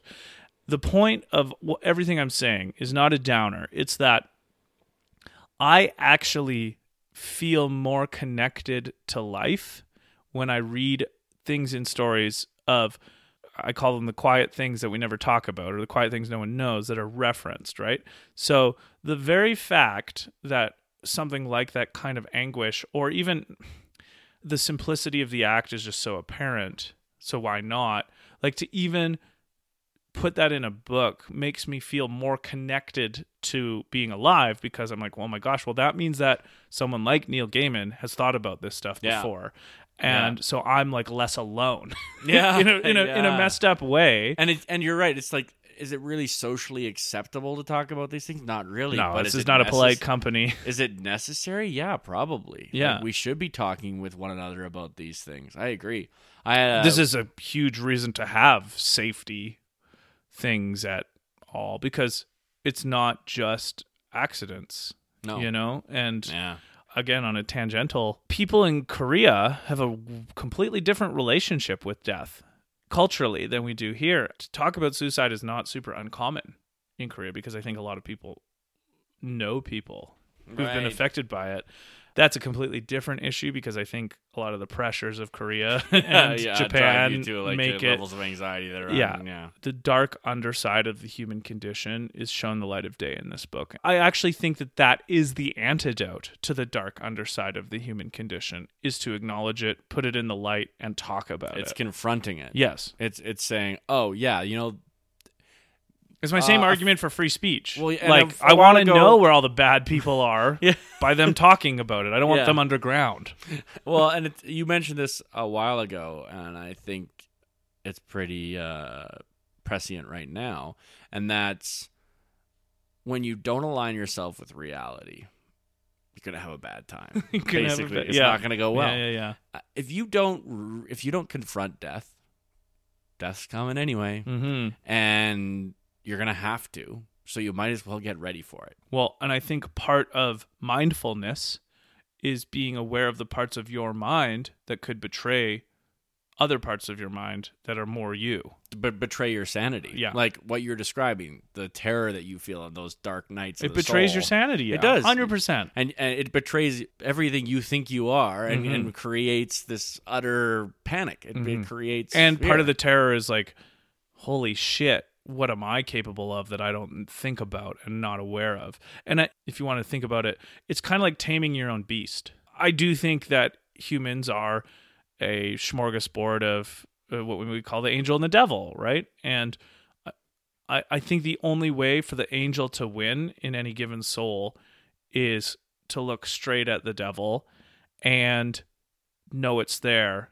and take it on head on, and not exactly extirpate it, but put it in a cage and you're the boss. Yeah.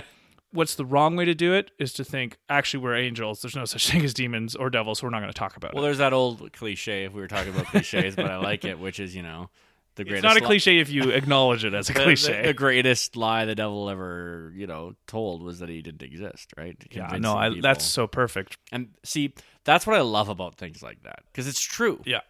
But it's true, maybe not in the way that people are saying necessarily. It's not a super popular topic in Korea to talk about how many youth suicides they have. No. I bet you if they did, it Something would happen less. Yeah. Or if they actually looked at why. Yeah. So anyway, sorry for that gutter, but no. I think it's an important thing to talk about. I think you're right. Yeah.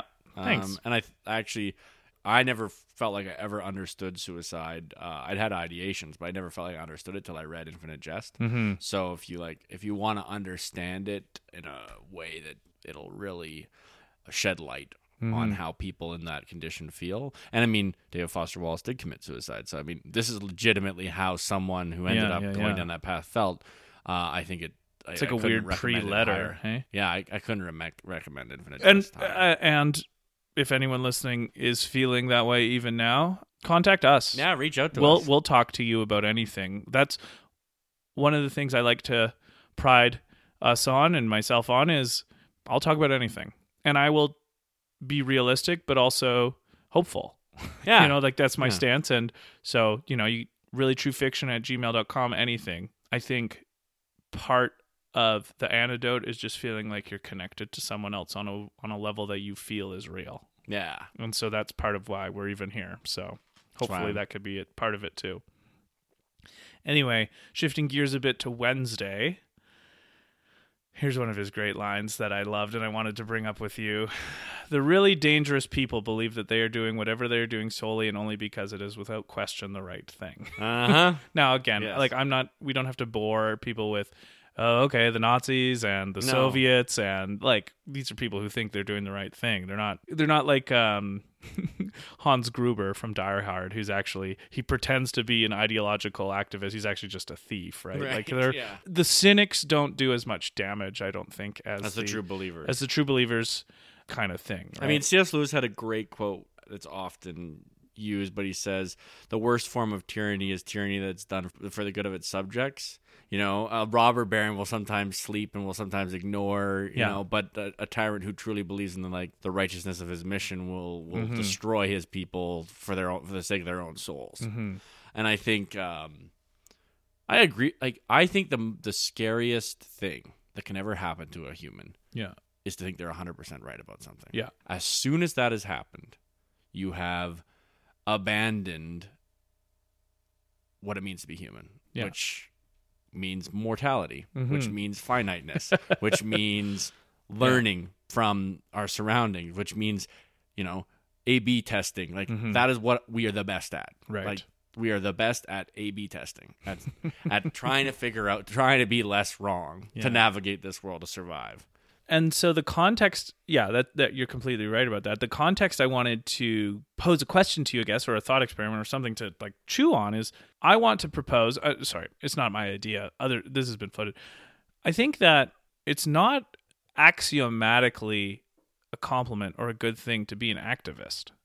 Oh, interesting. Okay, do you know what I mean? Like, I think that traditionally, and especially given a lot of the injustices in our societies for the last couple hundred of years. I'm thinking of people who like fought, like an activist who fought for the working class in Dickens era London or Manchester or Wilberforce fighting for freedom. Or if I think of an activist, someone like Orwell, right? Or an activist, someone like Martin Luther King. Now, I think that this title has been given a layer of grandeur because of how many great representatives there have been who would be labeled activists over the last couple centuries, right? Gandhi. You could name tons. I think I think that has traveled to our era. So to just say you're an activist now connotes, oh, they are a good person doing a good thing. What that doesn't recognize is the underlying reasons behind why a person was an activist in the first place. So if Wilberforce being an activist of ending slavery, right? MLK being an activist for civil rights, with tangible examples. I am not convinced that modern activists have the same tethering to their underlying principles of why. It's like anything. Once you put a shine on a title or a label, people want to have people want it more than they necessarily understand the reasons of why those things have labels and shiny labels in the first place, you know? And so I wanted you to pontificate on that a little bit. I have a theory on this. Well, it goes back to something I know I brought up before, but I'm going to keep reiterating because I need to reiterate to myself. But Nietzsche warned us about this, and he said, you know, we've killed God. How are we ever going to clean up the blood? And I think not only have we killed God, but by elevating aspects of ourselves, by elevating individuality and claiming that the individual is the highest form of human life, and rightly so in a lot of ways, for democratic reasons, for human rights, the individual, the dignity of the individual, all of these things are, I think, essential to protect us from the state, which I would argue is the greatest evil. What has happened is that we've lost our identity, and we don't actually know what we are, or we don't have a. So, stepping back and then stepping forward, the word progress is used a lot. Progressive. I'm a progressive. People self-identify with the word progressive. But one of the things that almost none of these people do is can explain to me where we're going. The word progress has lost its meaning in that case because you cannot progress unless you have a destination in mind. Well, and it's almost, ironically, it's almost a word you can only use when you look at history. Yeah. because it can only be one that you use in contrast to where you've been, Yeah. not where you're going. Well, and it's like on the right side of history. I hate that phrase because there isn't a right or a wrong side to history. There's just history. There's the things that happened. Well, to be the steel man of that line, I think it's, if we're going to use it in its most charitable or good example, it would be knowing what we know about history and the way people are. What kind of decisions can a person make now that when we look back on this era 50 years from now, Like, how do we be the Wilberforces? How do we be the Martin Luther? Yeah, then that's fair. Yeah, that's okay. That's a good steel man, and I will I'll acquiesce to that. But to be fair to you, I don't think that mindful take on the term, I don't think is how it's generally used. Well, actually, no, I think you might be right. I think that they actually do think that that is kind of their paradigm, where it's like, well, people are going to look back on us and be like, wow, look at those knuckle-dragging Neanderthals, and we were on the right side. That would be true.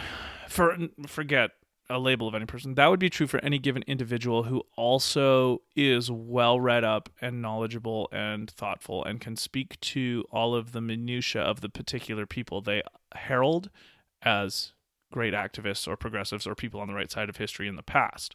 So if someone knew everything about Wilberforce and then utilized him as the right side of history, that's completely different than someone who just knows the name and utilizes it. Yeah. This is the crux of what I'm talking about. I mean, it has so many modern buzz terms like virtue signaling or call-out culture. Again, cancel culture. These are all the cliches or the buzzwords of it now.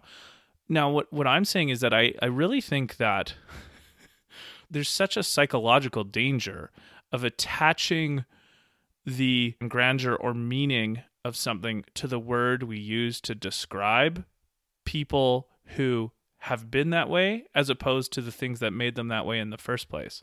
So it's a very motley, loosely held together crew of people who are activists in history like MLK, or I would say someone like Thomas Paine in the beginning of the United States was an activist in the right way that he was. If you think about it, activists are people who advocate pointing out a social problem. But the reason they are is because there's a social problem that needs to be figured out.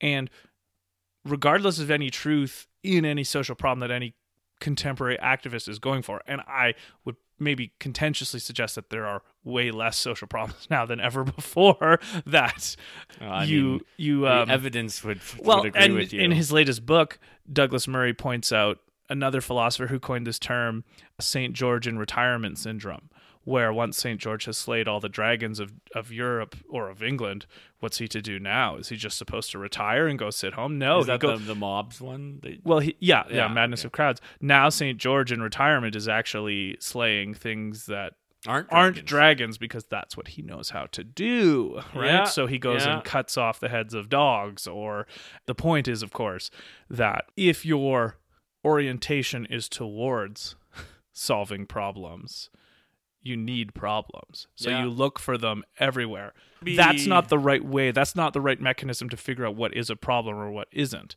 And so I think the labeling of an endeavor I would defend the thesis that the labeling of an endeavor is now the current modern version of virtue, as opposed to the underlying reasons why you would even be in that endeavor in the first place.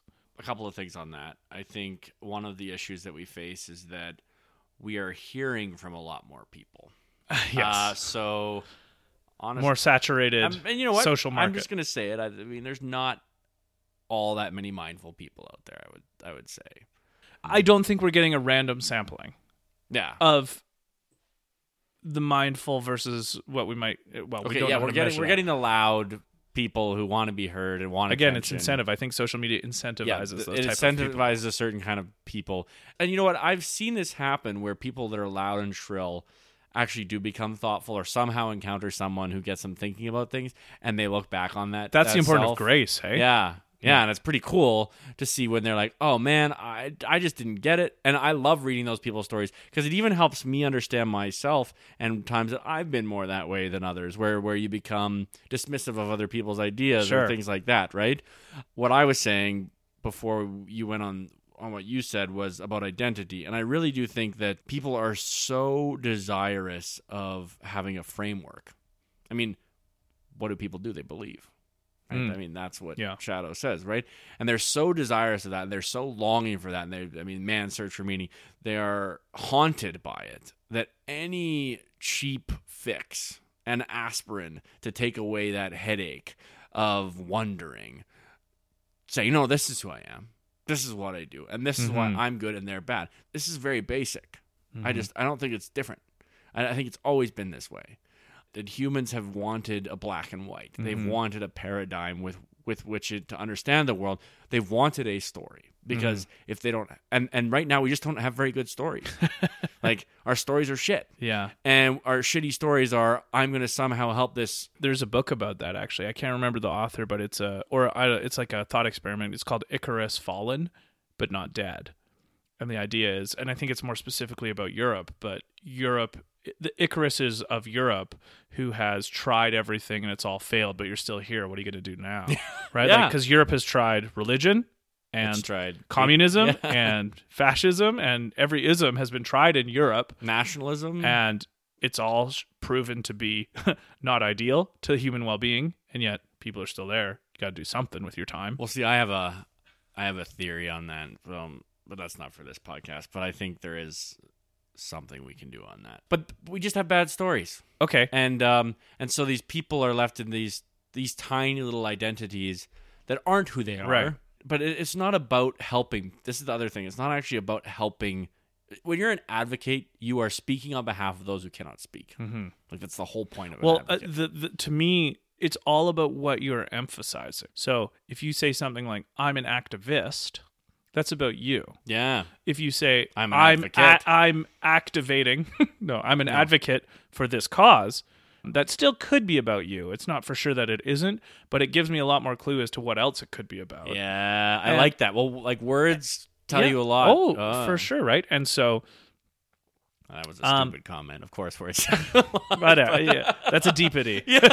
But like someone like Martin Luther King can say great things along the lines of, I am advocating for all of these people who are being treated as non-citizens, non-humans, basically, and that's why I'm an activist, right? And so his title for himself is secondary to the more antecedent reason why he's doing it. Well, I think there's a deep truth here. It's internal focus or external focus. Yeah. So we've talked a lot about how... For your stance in the world. Yeah, you need an internal locus of control. You cannot allow the events and the things that happen outside to so impact you that you just fall apart. However, if you're always navel-gazing and you're a huge egotist, which we've also talked about, you're not going to find meaning in that. Like, there's not enough. I'm sorry to say, there's not enough in you to give you purpose. Yeah, you have to be pouring out. There's a great thing I read, like, about creative outlets and having creative outlets and how important that is, because if you're just constantly pouring in, but you have no way of pouring back out, you're going to explode, right? You need some way of expressing yourself in the world. But I think that also applies to, you need to be doing something, and it can't just be for you, because I think actually it's a fundamental human characteristic that our happiness is actually dependent on usefulness. Yeah, and that's part of what I would say, that's the heart of Douglas Murray's thesis in his new book, Madness of Crowds, where it's like, I hate to put it this way, but I think it's like a lot of people just need something to do. And this is the next thing to do, is to stand up for minority rights. Yes, good thing. Not defining what those are, the limits of them, the null hypothesis. Now you are asking too much of other educated people. That's not going to end well. No. Because that is divisive. Well, and it's, if you need an enemy, you'll find one. Yeah, well, you need an enemy, right? They need one. They need the bad guy. Well, I don't want to say they. I think people who find meaning out of their own self-identification as an activist, as opposed to something like, what is a moral principle that I'm willing to stand up for? And that's actually the priority, not the fact that I'm someone worth writing about standing up for it, kind of thing. Yeah. So it's all kind of like attitude, I guess, and stance. And so that's why I was like, it's not just activists. Like, it can be any proclaimed label about anything. And this is more complicated. You and I have talked about this a bit, about my philosophical idea of like words and like different layers and how we use words, and what they would actually mean in one layer is different than a different layer. And so we actually need to know which layer we're in to know which words are right and which. Anyway, any listeners are interested, I'll get super nerdy about the philosophy of language. Send us an email, but we don't want to go too deeply into that. But I did love that you brought up social media, because that segues into the next really important thing that Wednesday talks about, because there's a scene where he's sitting in a diner with Shadow and they're talking about the waitress, and he does something mean to the waitress. I can't remember. He does something that sets her up for a bad situation later on.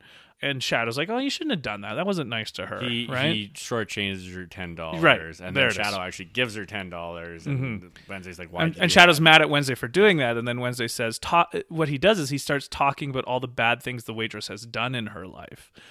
You know, whatever, like she's cheated on someone or she's been mean to her parents. Like, so he's stolen. People, yeah. So Wednesday has a laundry list of this waitress's, moral failings or flaws or whatever, and then uses that as an excuse to not really care about not paying her full amount, kind of thing. Now, I don't think that's really great, obviously, but it really made me something interesting that I think is a really important social and sociological issue that we're going to need to start really thinking deeply about in our culture. Is how we need some privacy, and I don't think this is going to be possible, so I think the or is more important, or we have to start being more okay with the ugly things people do. Yeah. And start to, and maybe not forgiveness is not the right word, because I think forgiveness, that's a different layer of what we mean. But like, if we find out on the internet that some politician, when they were 20, got blackout drunk and pooped in someone's yard or something, right? Like, I think that my imploration of the news and media is stop talking about the dumb things people have done in their life that actually aren't that bad. Yeah. Or if you do, more to the point, because I don't think media outlets will start doing this because it's all clickbait and that's the new incentive. I think the next stage of cultural maturity for us is to stop caring about that.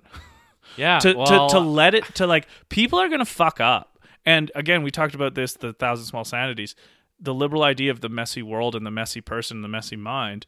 I did things when I was young that I'm, looking back, I'm very embarrassed about or not proud of. Right. And I just think that humans are gross and we do stupid things.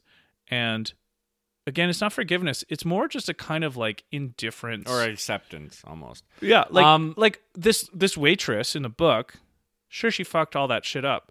Does that really mean she shouldn't get the $10 out to her from that interaction? Of course not. Right? Like, yeah. But I think that this goes on in a more subtle way of modern life, people dredging up things from the past that, unless it's, again, we'd have to have discussions about where the line is at any given time, and that's not easy either. But I think there are things that are clearly maybe untoward, but still not across the line. Being hammered drunk and sleeping in. Well, actually, I think interestingly enough, I think maybe our prime minister has kind of paved the way on this a little bit for us. Sure, yeah, actually, that's a good point. Yeah. And Douglas Murray makes this point too. Again, here, this is a great opportunity, as Douglas Murray said, this is a great opportunity for conservatives to turn the other cheek. Yeah, and really be like, okay, well, this is next time a conservative person has an untoward moment from their past. Remember this, Mr. Prime Minister, kind of thing. I think inevitably, what's he gonna do?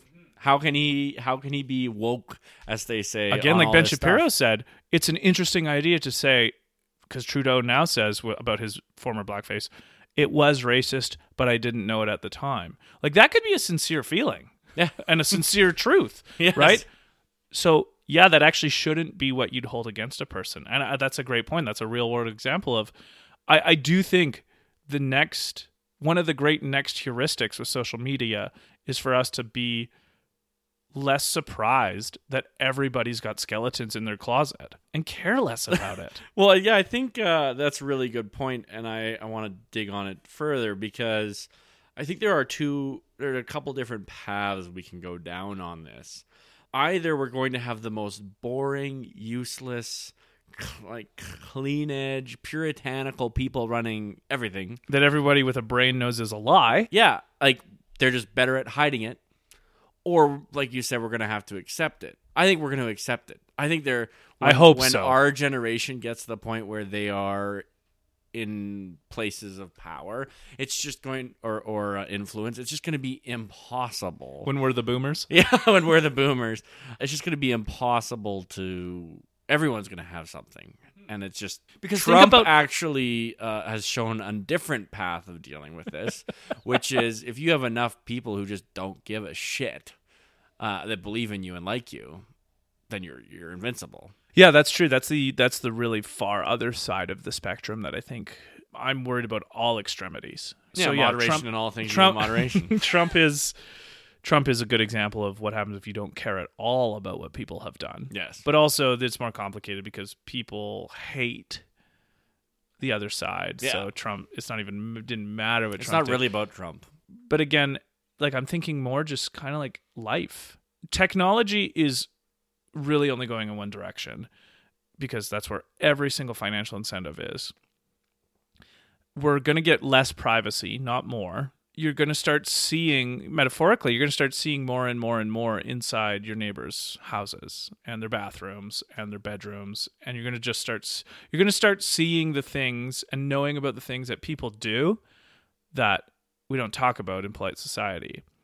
And I just think the inevitability of technology to encroach in our private lives means we actually have to stop being surprised about weird things in our neighbors' private lives. We have to stop being toddlers pointing at the kid who's a little bit different in the playground, saying, ah, ha, ha, when we all know that we, piss our bed at night. There's nothing weird about autoerotic asphyxiation, David. Whatever. Okay. Last Wednesday thought. The U.S. shares things like money, The Tonight Show, and McDonald's, but they are an illusion to make it seem like the same country. And I would love to hear more about this from Americans because I remember seeing a book one time, the thesis of which was that if America was formed like other countries, it'd actually probably be about like 11 different countries, not one. But because most nation states are kind of ground up through history and like a people and a culture, whereas the United States, I think, is the first country to have a constitution that was more top down. Yeah. Like there was obviously people in the United States before the Constitution, but they were like basically Protestant working class, more or less. Like there's obviously different denominations of the Protestant, but because the U.S. was the first country to have a top-down government constitution, really before it had like one people kind of thing, the diversity of it is that there's so much disconnect culturally of the United States. There's so many different cultures within the United States that if the United States was like a physical geography that evolved politically in the same way that basically Europe and Africa and like all the other countries did, and again, this is an oversimplification, it would actually be many more countries than one country because of how different the cultures are. Like I talked about, like Texas is so different from Florida, California, which is so different from California, which is so different from Iowa. I mean, Canada's the same. Yeah, it's true. It is. So the positive side of that is it makes someone like me, want to figure out what unifies. Because if we are so culturally disparate, this is one of the reasons I love hockey about Canada, because maybe hockey is the only coast-to-coast cultural adhesive we all have. Are there any other? Can you think of any other? I think about this a lot. Maple syrup is definitely one. Yes. John Candy. Winter, generally speaking, the idea of winter actually... that is something I love, because winter in Canada is fucking harsh, right? And everyone experiences it. And the fact that everyone goes through it is such a bonding experience, I think, for the Canadian identity. Like, I actually did this today, like late November, and it snowed a lot in Calgary today. And it wasn't super cold, but there was a ton of snow. And I do this program at work called Junior Survivor. And so the challenges were all outdoor snow-based challenges today for the kids. And the great thing is these kids, this is a big city in Canada, so it's a very diverse population of kids that come to the club that I work at. And yet, this is what I love. It doesn't matter what a background, skin color, gender. it's all irrelevant because we have a common goal and we're doing something together. And the winter is equally harsh to everyone. Yeah, it's not and so like everyone's in the same boat. Mother and Nature so doesn't see a skin color kind of thing. We're all working together on that. And Yeah. you're right, winter does bond. Winter's a big Canada. one. Not nationalized healthcare. A lot of Canadians really care about that. It's true. I would say probably the biggest identifier that we all have is that we're not American. There's a lot of studying that has been done on this and a lot of polling and stuff. It's very, we don't want to be American. America better. We're better than America. Yeah. Which I mean is kind of like a little brother syndrome in my opinion. Like, Sure. you want to shine your own Well, light. and I especially feel that the sting of that because living in Korea, I made so many amazing friends who were from the States who were anything but the stereotype of why the stereotype of Canada would be we don't want to be you. The big secret about Canada is everyone's like, we're so nice. We're not so nice. We're just really polite. We're actually kind of bastards. Well, we've been socially conditioned well then, I guess. Exactly.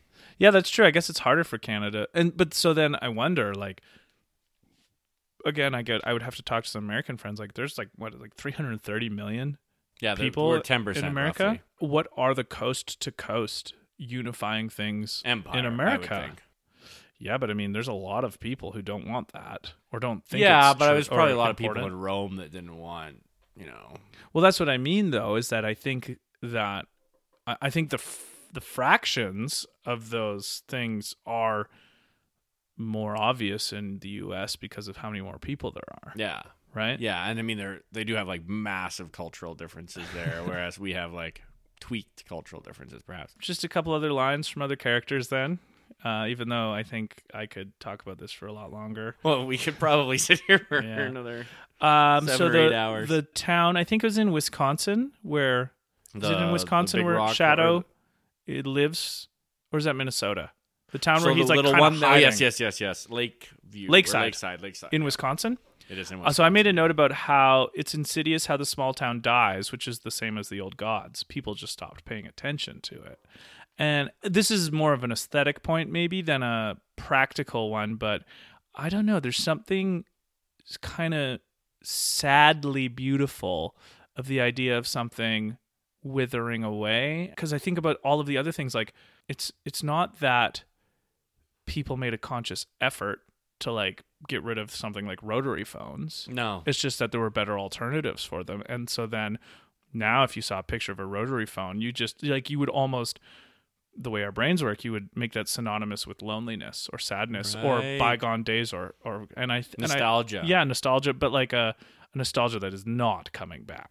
Yes, kind of right, thing. right. And I feel like the small town is like kind of this thing now because I came from a small town. I love it and I feel it, but it's not where people move to. It's not like the percent of people who left my hometown as opposed to stayed, it's probably like 80 to 20%. Yeah. You know, Yeah. that kind of thing. But it's beautiful in the book how I think that the way that he talks about Lakeside mirrors the way that the gods have stopped being worshipped. Yeah, that is too. that's an insight that I had. Yeah, you're right. It's beautiful because And there's you so can many tell great that Neil lines. Gaiman loves small towns. Yeah. And so I loved that. There's a great line from Nancy, people only fight over imaginary things, which reminds me of a great Steven Pinker line where he says, academic disputes are particularly hostile because the stakes are so low. Yeah, I love that quote's used in different capacities, and I love it. Yeah, student politics being another one. There's the fat kid that we mentioned earlier. When you have to be wired, you're back in the Stone Age. Ingratitude. And this was written in 2001. I know. You know, but like I do think that there's something deeply insightful about the ingratitude when our technology doesn't work to the extent that we think it should. Well, it's entitlement. It's Yeah. essentially entitlement. It is entitlement, and it's so ugly. Yeah. It reminds me of like in university, 18-year-olds going to resident services front desk and basically yelling at front desk staff who are like in their 40s trying to help them because I pay my money, I go here, you work for me kind of thing. I hate those people. And Are the customers always right? Entitlement, I just have no time entitlement for those is people. so ugly. Yeah. But here's a line that I don't know. This could be a difference between you and me. We've talked about this, but it's on page 139. All we have to believe with is our senses, the tools we use to perceive the world. And even if we do not believe, then still we cannot travel in any other way than the road our senses show us, and we must walk that road to the end. So I made the note, the inevitability of the natural world. And I think this is kind of something I was trying to get at in the Gladiator episode that I think is articulated better here by Gaiman, obviously, than I would. Even if you repudiate the necessity of the natural world, you still have to be in it. Yeah. You know, and I think that that's the more overarching, interesting point is that, so you could be I would say even, you could have someone in a philosophy classroom who's the most ardent advocate of solipsism. Like, there's nothing outside of my head. That's the most base fact, and that's actually my interpretation of reality.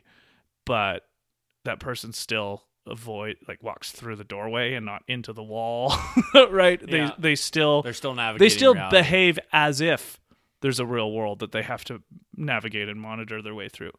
And that's much more, I think, of what I was trying to get at in that earlier episode, is that I don't know if I can totally believe someone who says they have an opinion about the world that isn't thoroughgoing empirically, because they still behave like they do. Yeah. So I don't really know where that goes in like this podcast, other than like that line. It just strikes me so true, is that, and this happened mostly in either growing up in church or in philosophy class, where like, well, you can't really know anything's real. I was like, well, and I think David Hume makes this point. It's like, well, even the most ethereal philosopher cries out when their tooth aches. Yeah. like that kind of thing. And so like, this is what is so interesting to me as someone who wants to think about philosophy, is like, I don't know if I can take seriously someone who could have a gap between what they say they believe and the way they act in the world. Well, I don't know if that's true, because you say the stuff about the messy mind and the messy human and hypocrisy. Oh, no, yeah. So I don't agree with that. I don't think you do either, essentially. Well, but I think that's different than no, I don't think behaving in the world. Because hypocrisy is basically saying one thing and doing another. And I mean, that's the only way we can know what people believe, is what they say, right? So I think it's fairly common that people will say something or believe something and then act differently. So you don't see any philosophical, and I don't mean like subconscious, I'm saying like you don't see a philosophical discordance between the person who says there is no world outside of my head, but who goes through the doorway instead of just walking into the wall. I think they would probably say that the wall is in their head and they're navigating in their head. Well, okay. Well, fair enough. I mean, I think what you're doing there is you're straw manning that argument by saying that they're acting in the real. Well, you are presupposing the existence of the real world when you're saying that. Right? Yes, that's fair. That's a bootstrapping axiom I will make. Yeah, and I'm not saying you're wrong. Right. What I'm saying is you're not actually you're not engaging with their idea on their terms, because you deeply believe. But then wouldn't you say also then that idea is unfalsifiable? Yeah, I would. Okay. I think that's the whole point. Then I guess I just don't have any interest in unfalsifiable claims. Well, I mean, that's your prerogative. Yeah. But people often do, I guess is what I would say. To be as fair as possible, I am deeply suspicious of that. You're deeply suspicious of people who have unfalsifiable claims, or you're deeply suspicious of people who would say that they believe in something that is unfalsifiable? The unfalsifiability of a claim, to me, is a weakness of it, not a strength. Because I think that... Yeah, but that's, again, your position, right? Right. Like, that is coming from your first principles, not from the first principles of the person you're talking about. But I've never seen a person behave as if the things in their life weren't falsifiable, which means that they could choose one thing over another, and that choice was relevant. What do you mean by that? So, anything that they need done in their life, they don't just leave it up to things. Like, the moment you act in the world, you're choosing one thing to be doing instead of something else to be doing. Right. Which means it's not predestination, which means that you have a choice, which means that you could go A or B kind of thing. And that piecemeal But how is that style. falsifiable? Because I think you could have Making a choice isn't falsifiable. You could run experiments based on which of your decisions was better or worse. Well, no, you can't, because you can't do both decisions. Well, you can later in time. Right. But then is it really the same decision? If the conditions are essentially the same, I mean, think that's the other thing, is that the conditions are never the same. Everything is shifting. This is not my problem with science. Like, I don't want to sound like someone who thinks that science is bad or something. I just think that an over-reliance on science doesn't take reality, at least as far as we understand it now, into full consideration. Being able to replicate an experiment, sure, yes, you can, except you cannot replicate it in the same time space. Yeah, but I mean, there's no alternative. No, I'm not saying there's an alternative. I'm just saying that there are base assumptions we make because they're practical, but are they true? I don't know. Okay. So, in the situation of the solipsist who will choose to walk through the door instead of walking to the wall, you could run the experiment and say the reason you actually want to walk through the door is that if you walk into the wall, you do get a physical trauma through your nervous system. And I can't take seriously the person who says that's just appearing to me, because I would see it happen too. The overwhelming way the way humans behave is as if there is a world outside our heads that we interact with. I think the best example of this is driving. Everyone seems to stop at red lights, and everyone seems to go at green lights. And when that doesn't happen, it's so clear that it's a problem. And yet, when I'm driving a car, I look around at all the other cars, and it's just other people behind the wheel who are making the move. Now, once I bring up that kind of example, someone could say, well, that could just be in your head too, or that could just be in my head too. Right? And I guess I don't understand the need to make that extra step. Well, I mean, why not? I don't why think not there is have any the simpler, practical reason to do that. Why not have the simpler, more parsimonious explanations? Like, well, no, there actually are other people who appear like me who are driving these cars that are seeing the same color I do and know what it means, and seeing the other color and know what it means, and responding in kind, that kind of thing. And I think also that point I'm making about the streetlights is what Gaiman's talking about. It's like, well, even if you say there aren't stoplights, you act as if there are. Yeah. Maybe this is the best way to articulate it, and then maybe you can understand what I'm trying to get at, because I think I now understand what you're trying to get at. But I guess what I'm saying is that, and what this book I think is saying is, we can make up things that are just as real as the real world in terms of how we interact with them. We can interact with something that doesn't exist, that we made up, as if it does. I don't think I've ever disputed that. I'm thinking that the more like basic way I would say it is like, that's true, but you need a physical world to exist before we can exist for our minds to do that. And I don't think you're saying that. Yeah. I don't think you're saying, no, it exists like in a platonic form outside of space and time. I'm just saying, as long as the antecedent thing is granted. I guess the disagreement in the Gladiator episode is that you were saying, unless you align yourself with like how things actually are, you're going to have a bad time, which I agree with largely. But you could say this is the truth and get burned at the stake. You're going to be just as dead as if you got hit by a car because you were jumped in front of jumped into the street. Okay, well, Brett Weinstein has this great idea called metaphorically true, literally false. And he used the point of the porcupine, where if you kind of make the assumption that porcupines can shoot quills off their tails, you're going to stay further away, which isn't literally true, but it's probably true metaphorically in the sense that, well, you're going to... And then the more modern version that they talked about was guns. Like, you could have an unloaded gun, but always act like it's loaded and it's safe for the time that it is loaded, kind of thing. That makes total sense to me, but it's only comprehensible because there are guns or there are porcupines in the world. And the moment that you're talking about things that there aren't through sense data, I'm not able to go with you. Well, you're not able to, but what I'm saying is most people do. I think that they do without knowing that they're still, by their behavior, paying homage to the things in the world. Because they're still, if they follow a leader, they're still walking on a road. They're still breathing air or oxygen. They're still wearing clothes, which are all made of atoms. Right. Right? And I'm just saying, I think the interesting part is not so much where the metaphorically true, literally false is happening. The interesting part is where that extra step is taken, where it's like, well, actually, all of these things that I'm metaphorically talking about are antecedent to the physical things around us that we are seeing and feeling and touching. And see, I think I'm the other way. I don't think the atoms are interesting. I think it's the fact that people follow leaders. People couldn't follow leaders if there weren't atoms. Right, though. but I just don't think the atoms are No. I'm not saying that either, but I'm saying when someone says it is antecedent to atoms, I'm like, well, no, it's not. Right.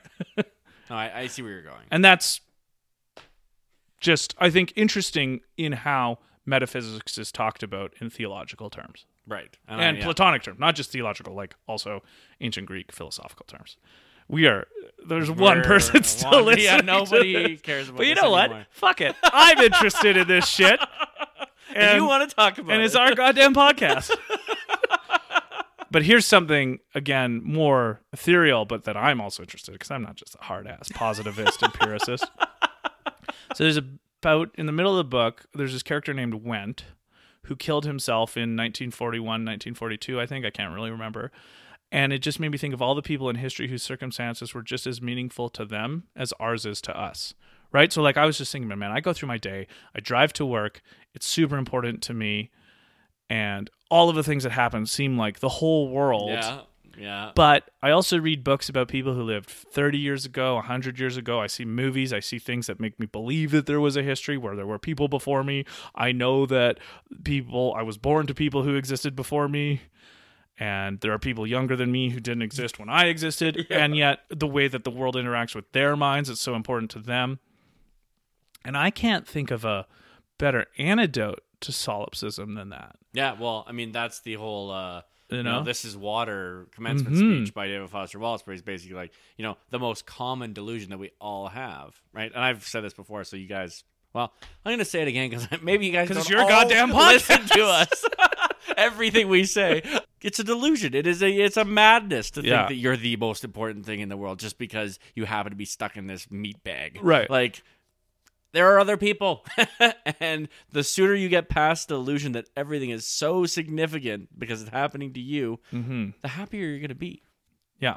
I do love that outside of yourselfness. Yes. That comes with thinking about, like, man, this guy who killed himself in the 40s, he had a life. And, like, forget about the book. Like, people have lives in different eras. There's an easiness or a tendency to read history about, like, those people who were building a world for someone like my generation to come in and now be the creme de la creme. Like, every generation thinks it's the most important one, right?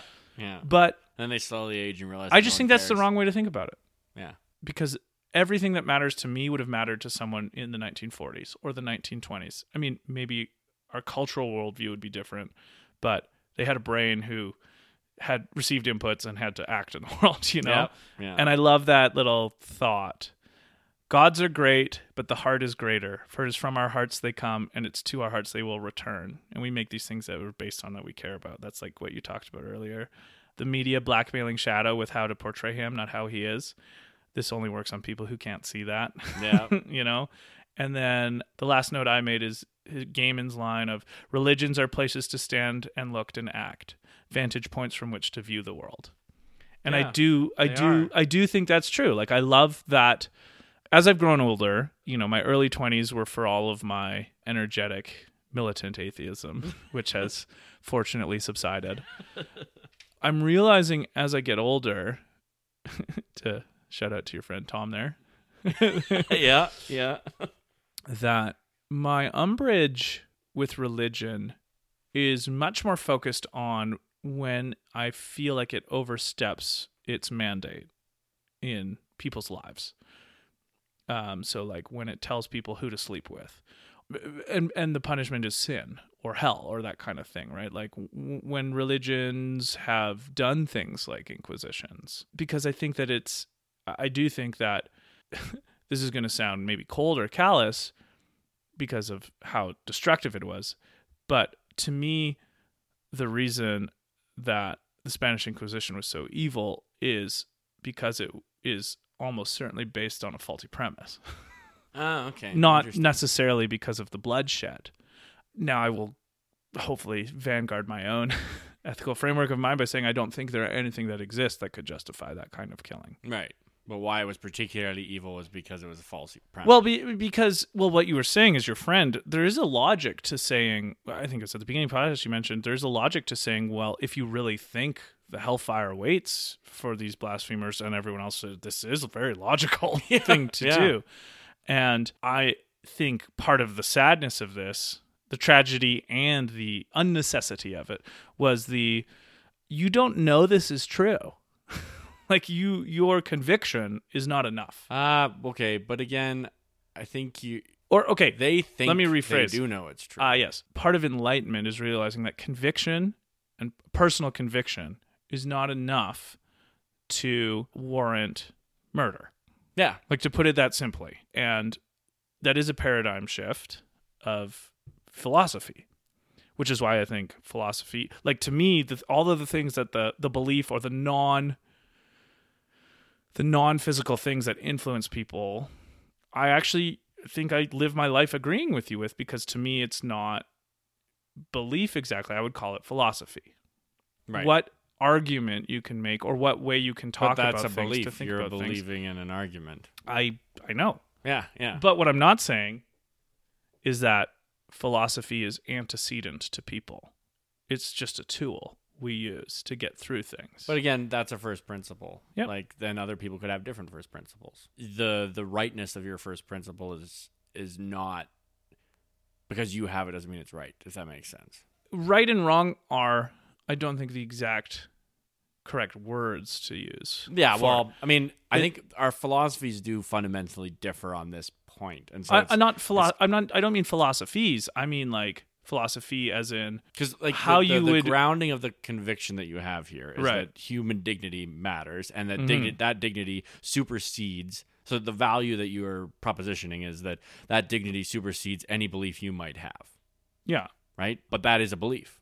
Yeah, but it's a belief that I think has a track record of showing. I'm not saying it's a bad belief. It works really well, right, because but I am saying that I think liberates people's minds. Yeah, cool, good, right? I agree. But what I'm saying is, if we can't understand that, okay, let's take the radical Islamist, sure, for example. Here.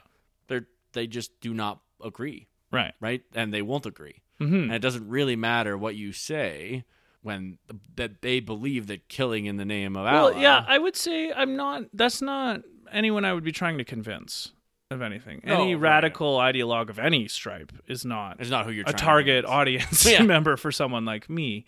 It's partly the humility of realizing that almost every belief system in history is at least in some way based on or given traction from an almost certainly incorrect apprehension of the natural world. Seizures are not caused by demons. Epilepsy is now well known and how it functions, and that's actually the more significant causal chain or reason to it. You know, our knowledge of meteorology really removes our reliance on witchcraft as an explanation for any given scenario.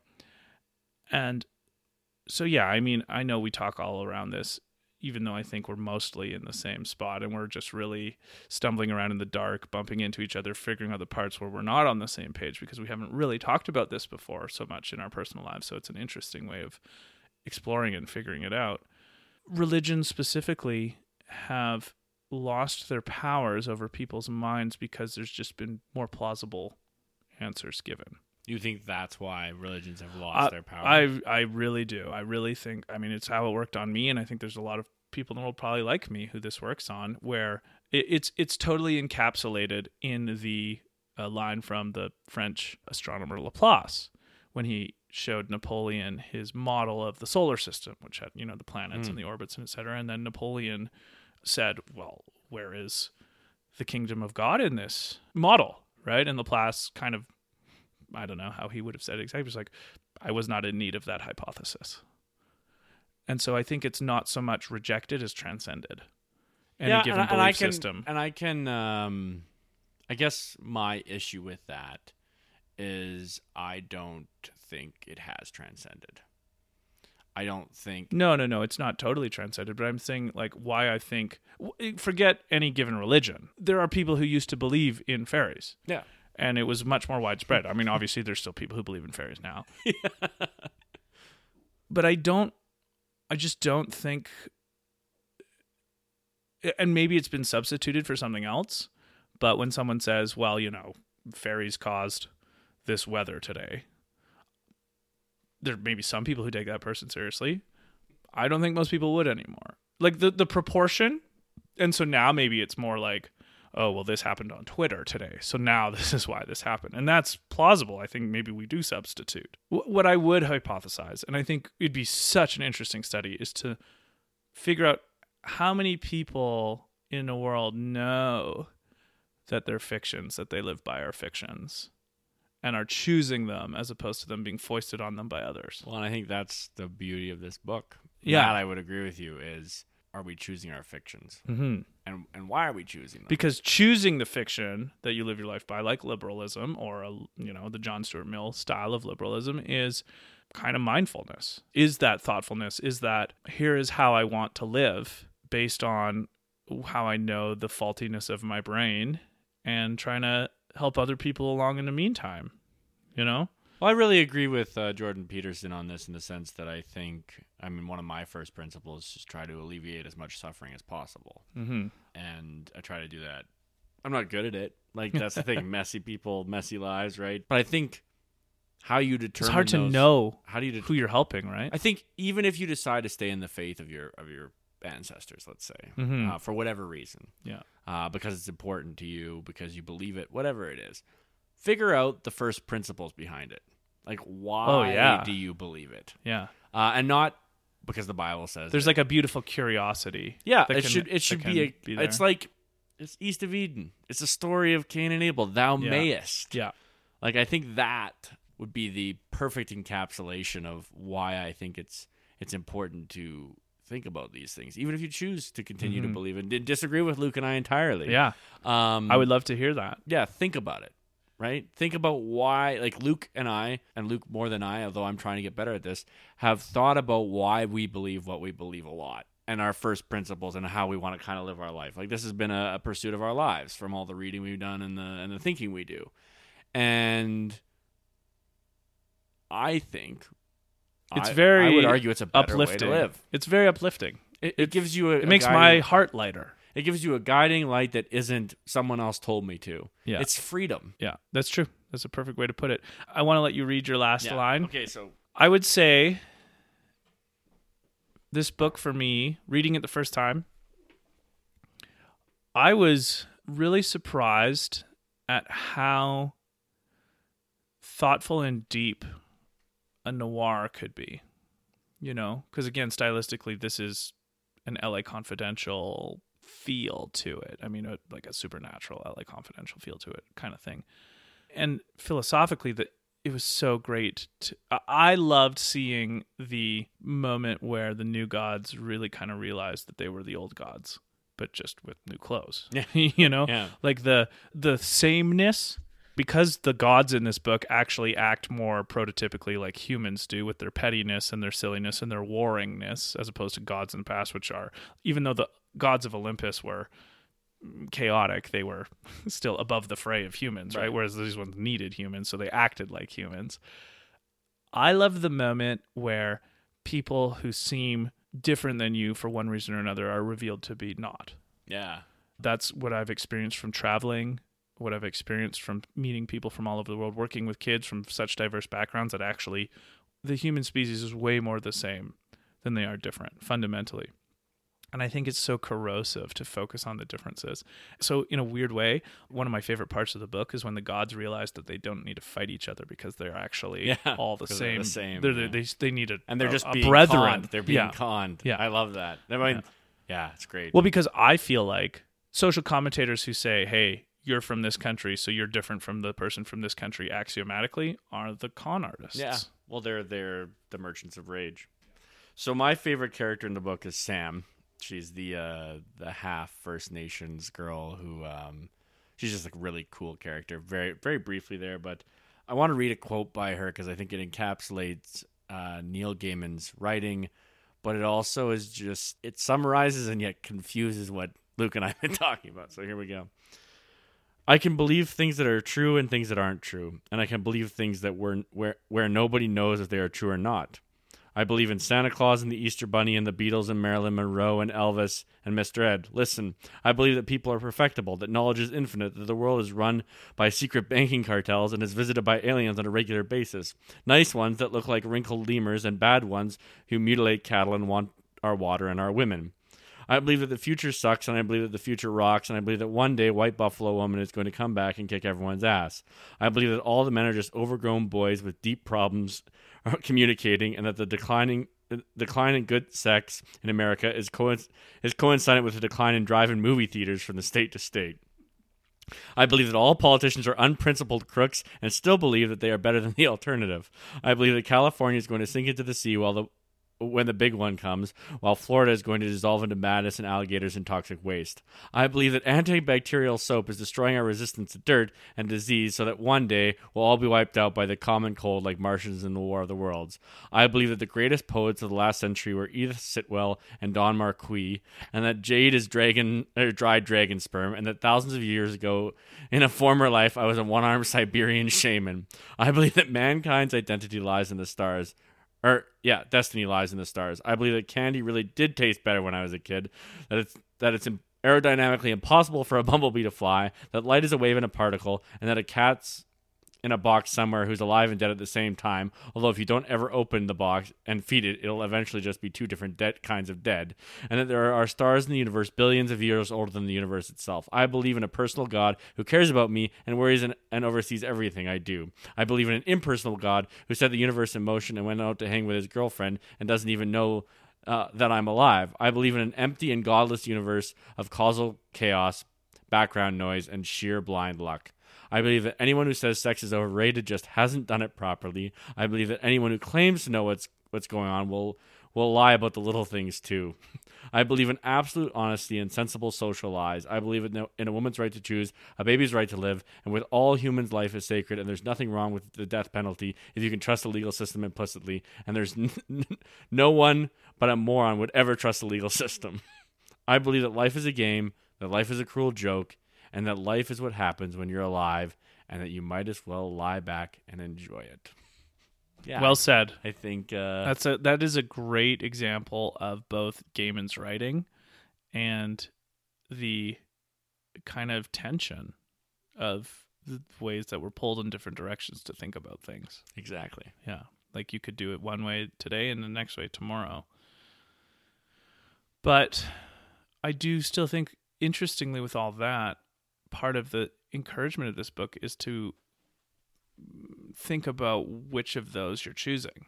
Yeah, and well, why. That's why I think it's a beautiful book, because it's all about belief. And I think that rant, which it essentially is, encapsulates the confusion of choosing what to believe. Yeah. And I'll leave it at that. Oh, that's great. Anyway, I appreciate that part, David, and I really appreciate you, even if I can never prove it. I hope you'll take my word for it. So anyway, this has been another episode of Really True Fiction. My name's Luke Mason. And my name's David Parker. And have a good one. Bye.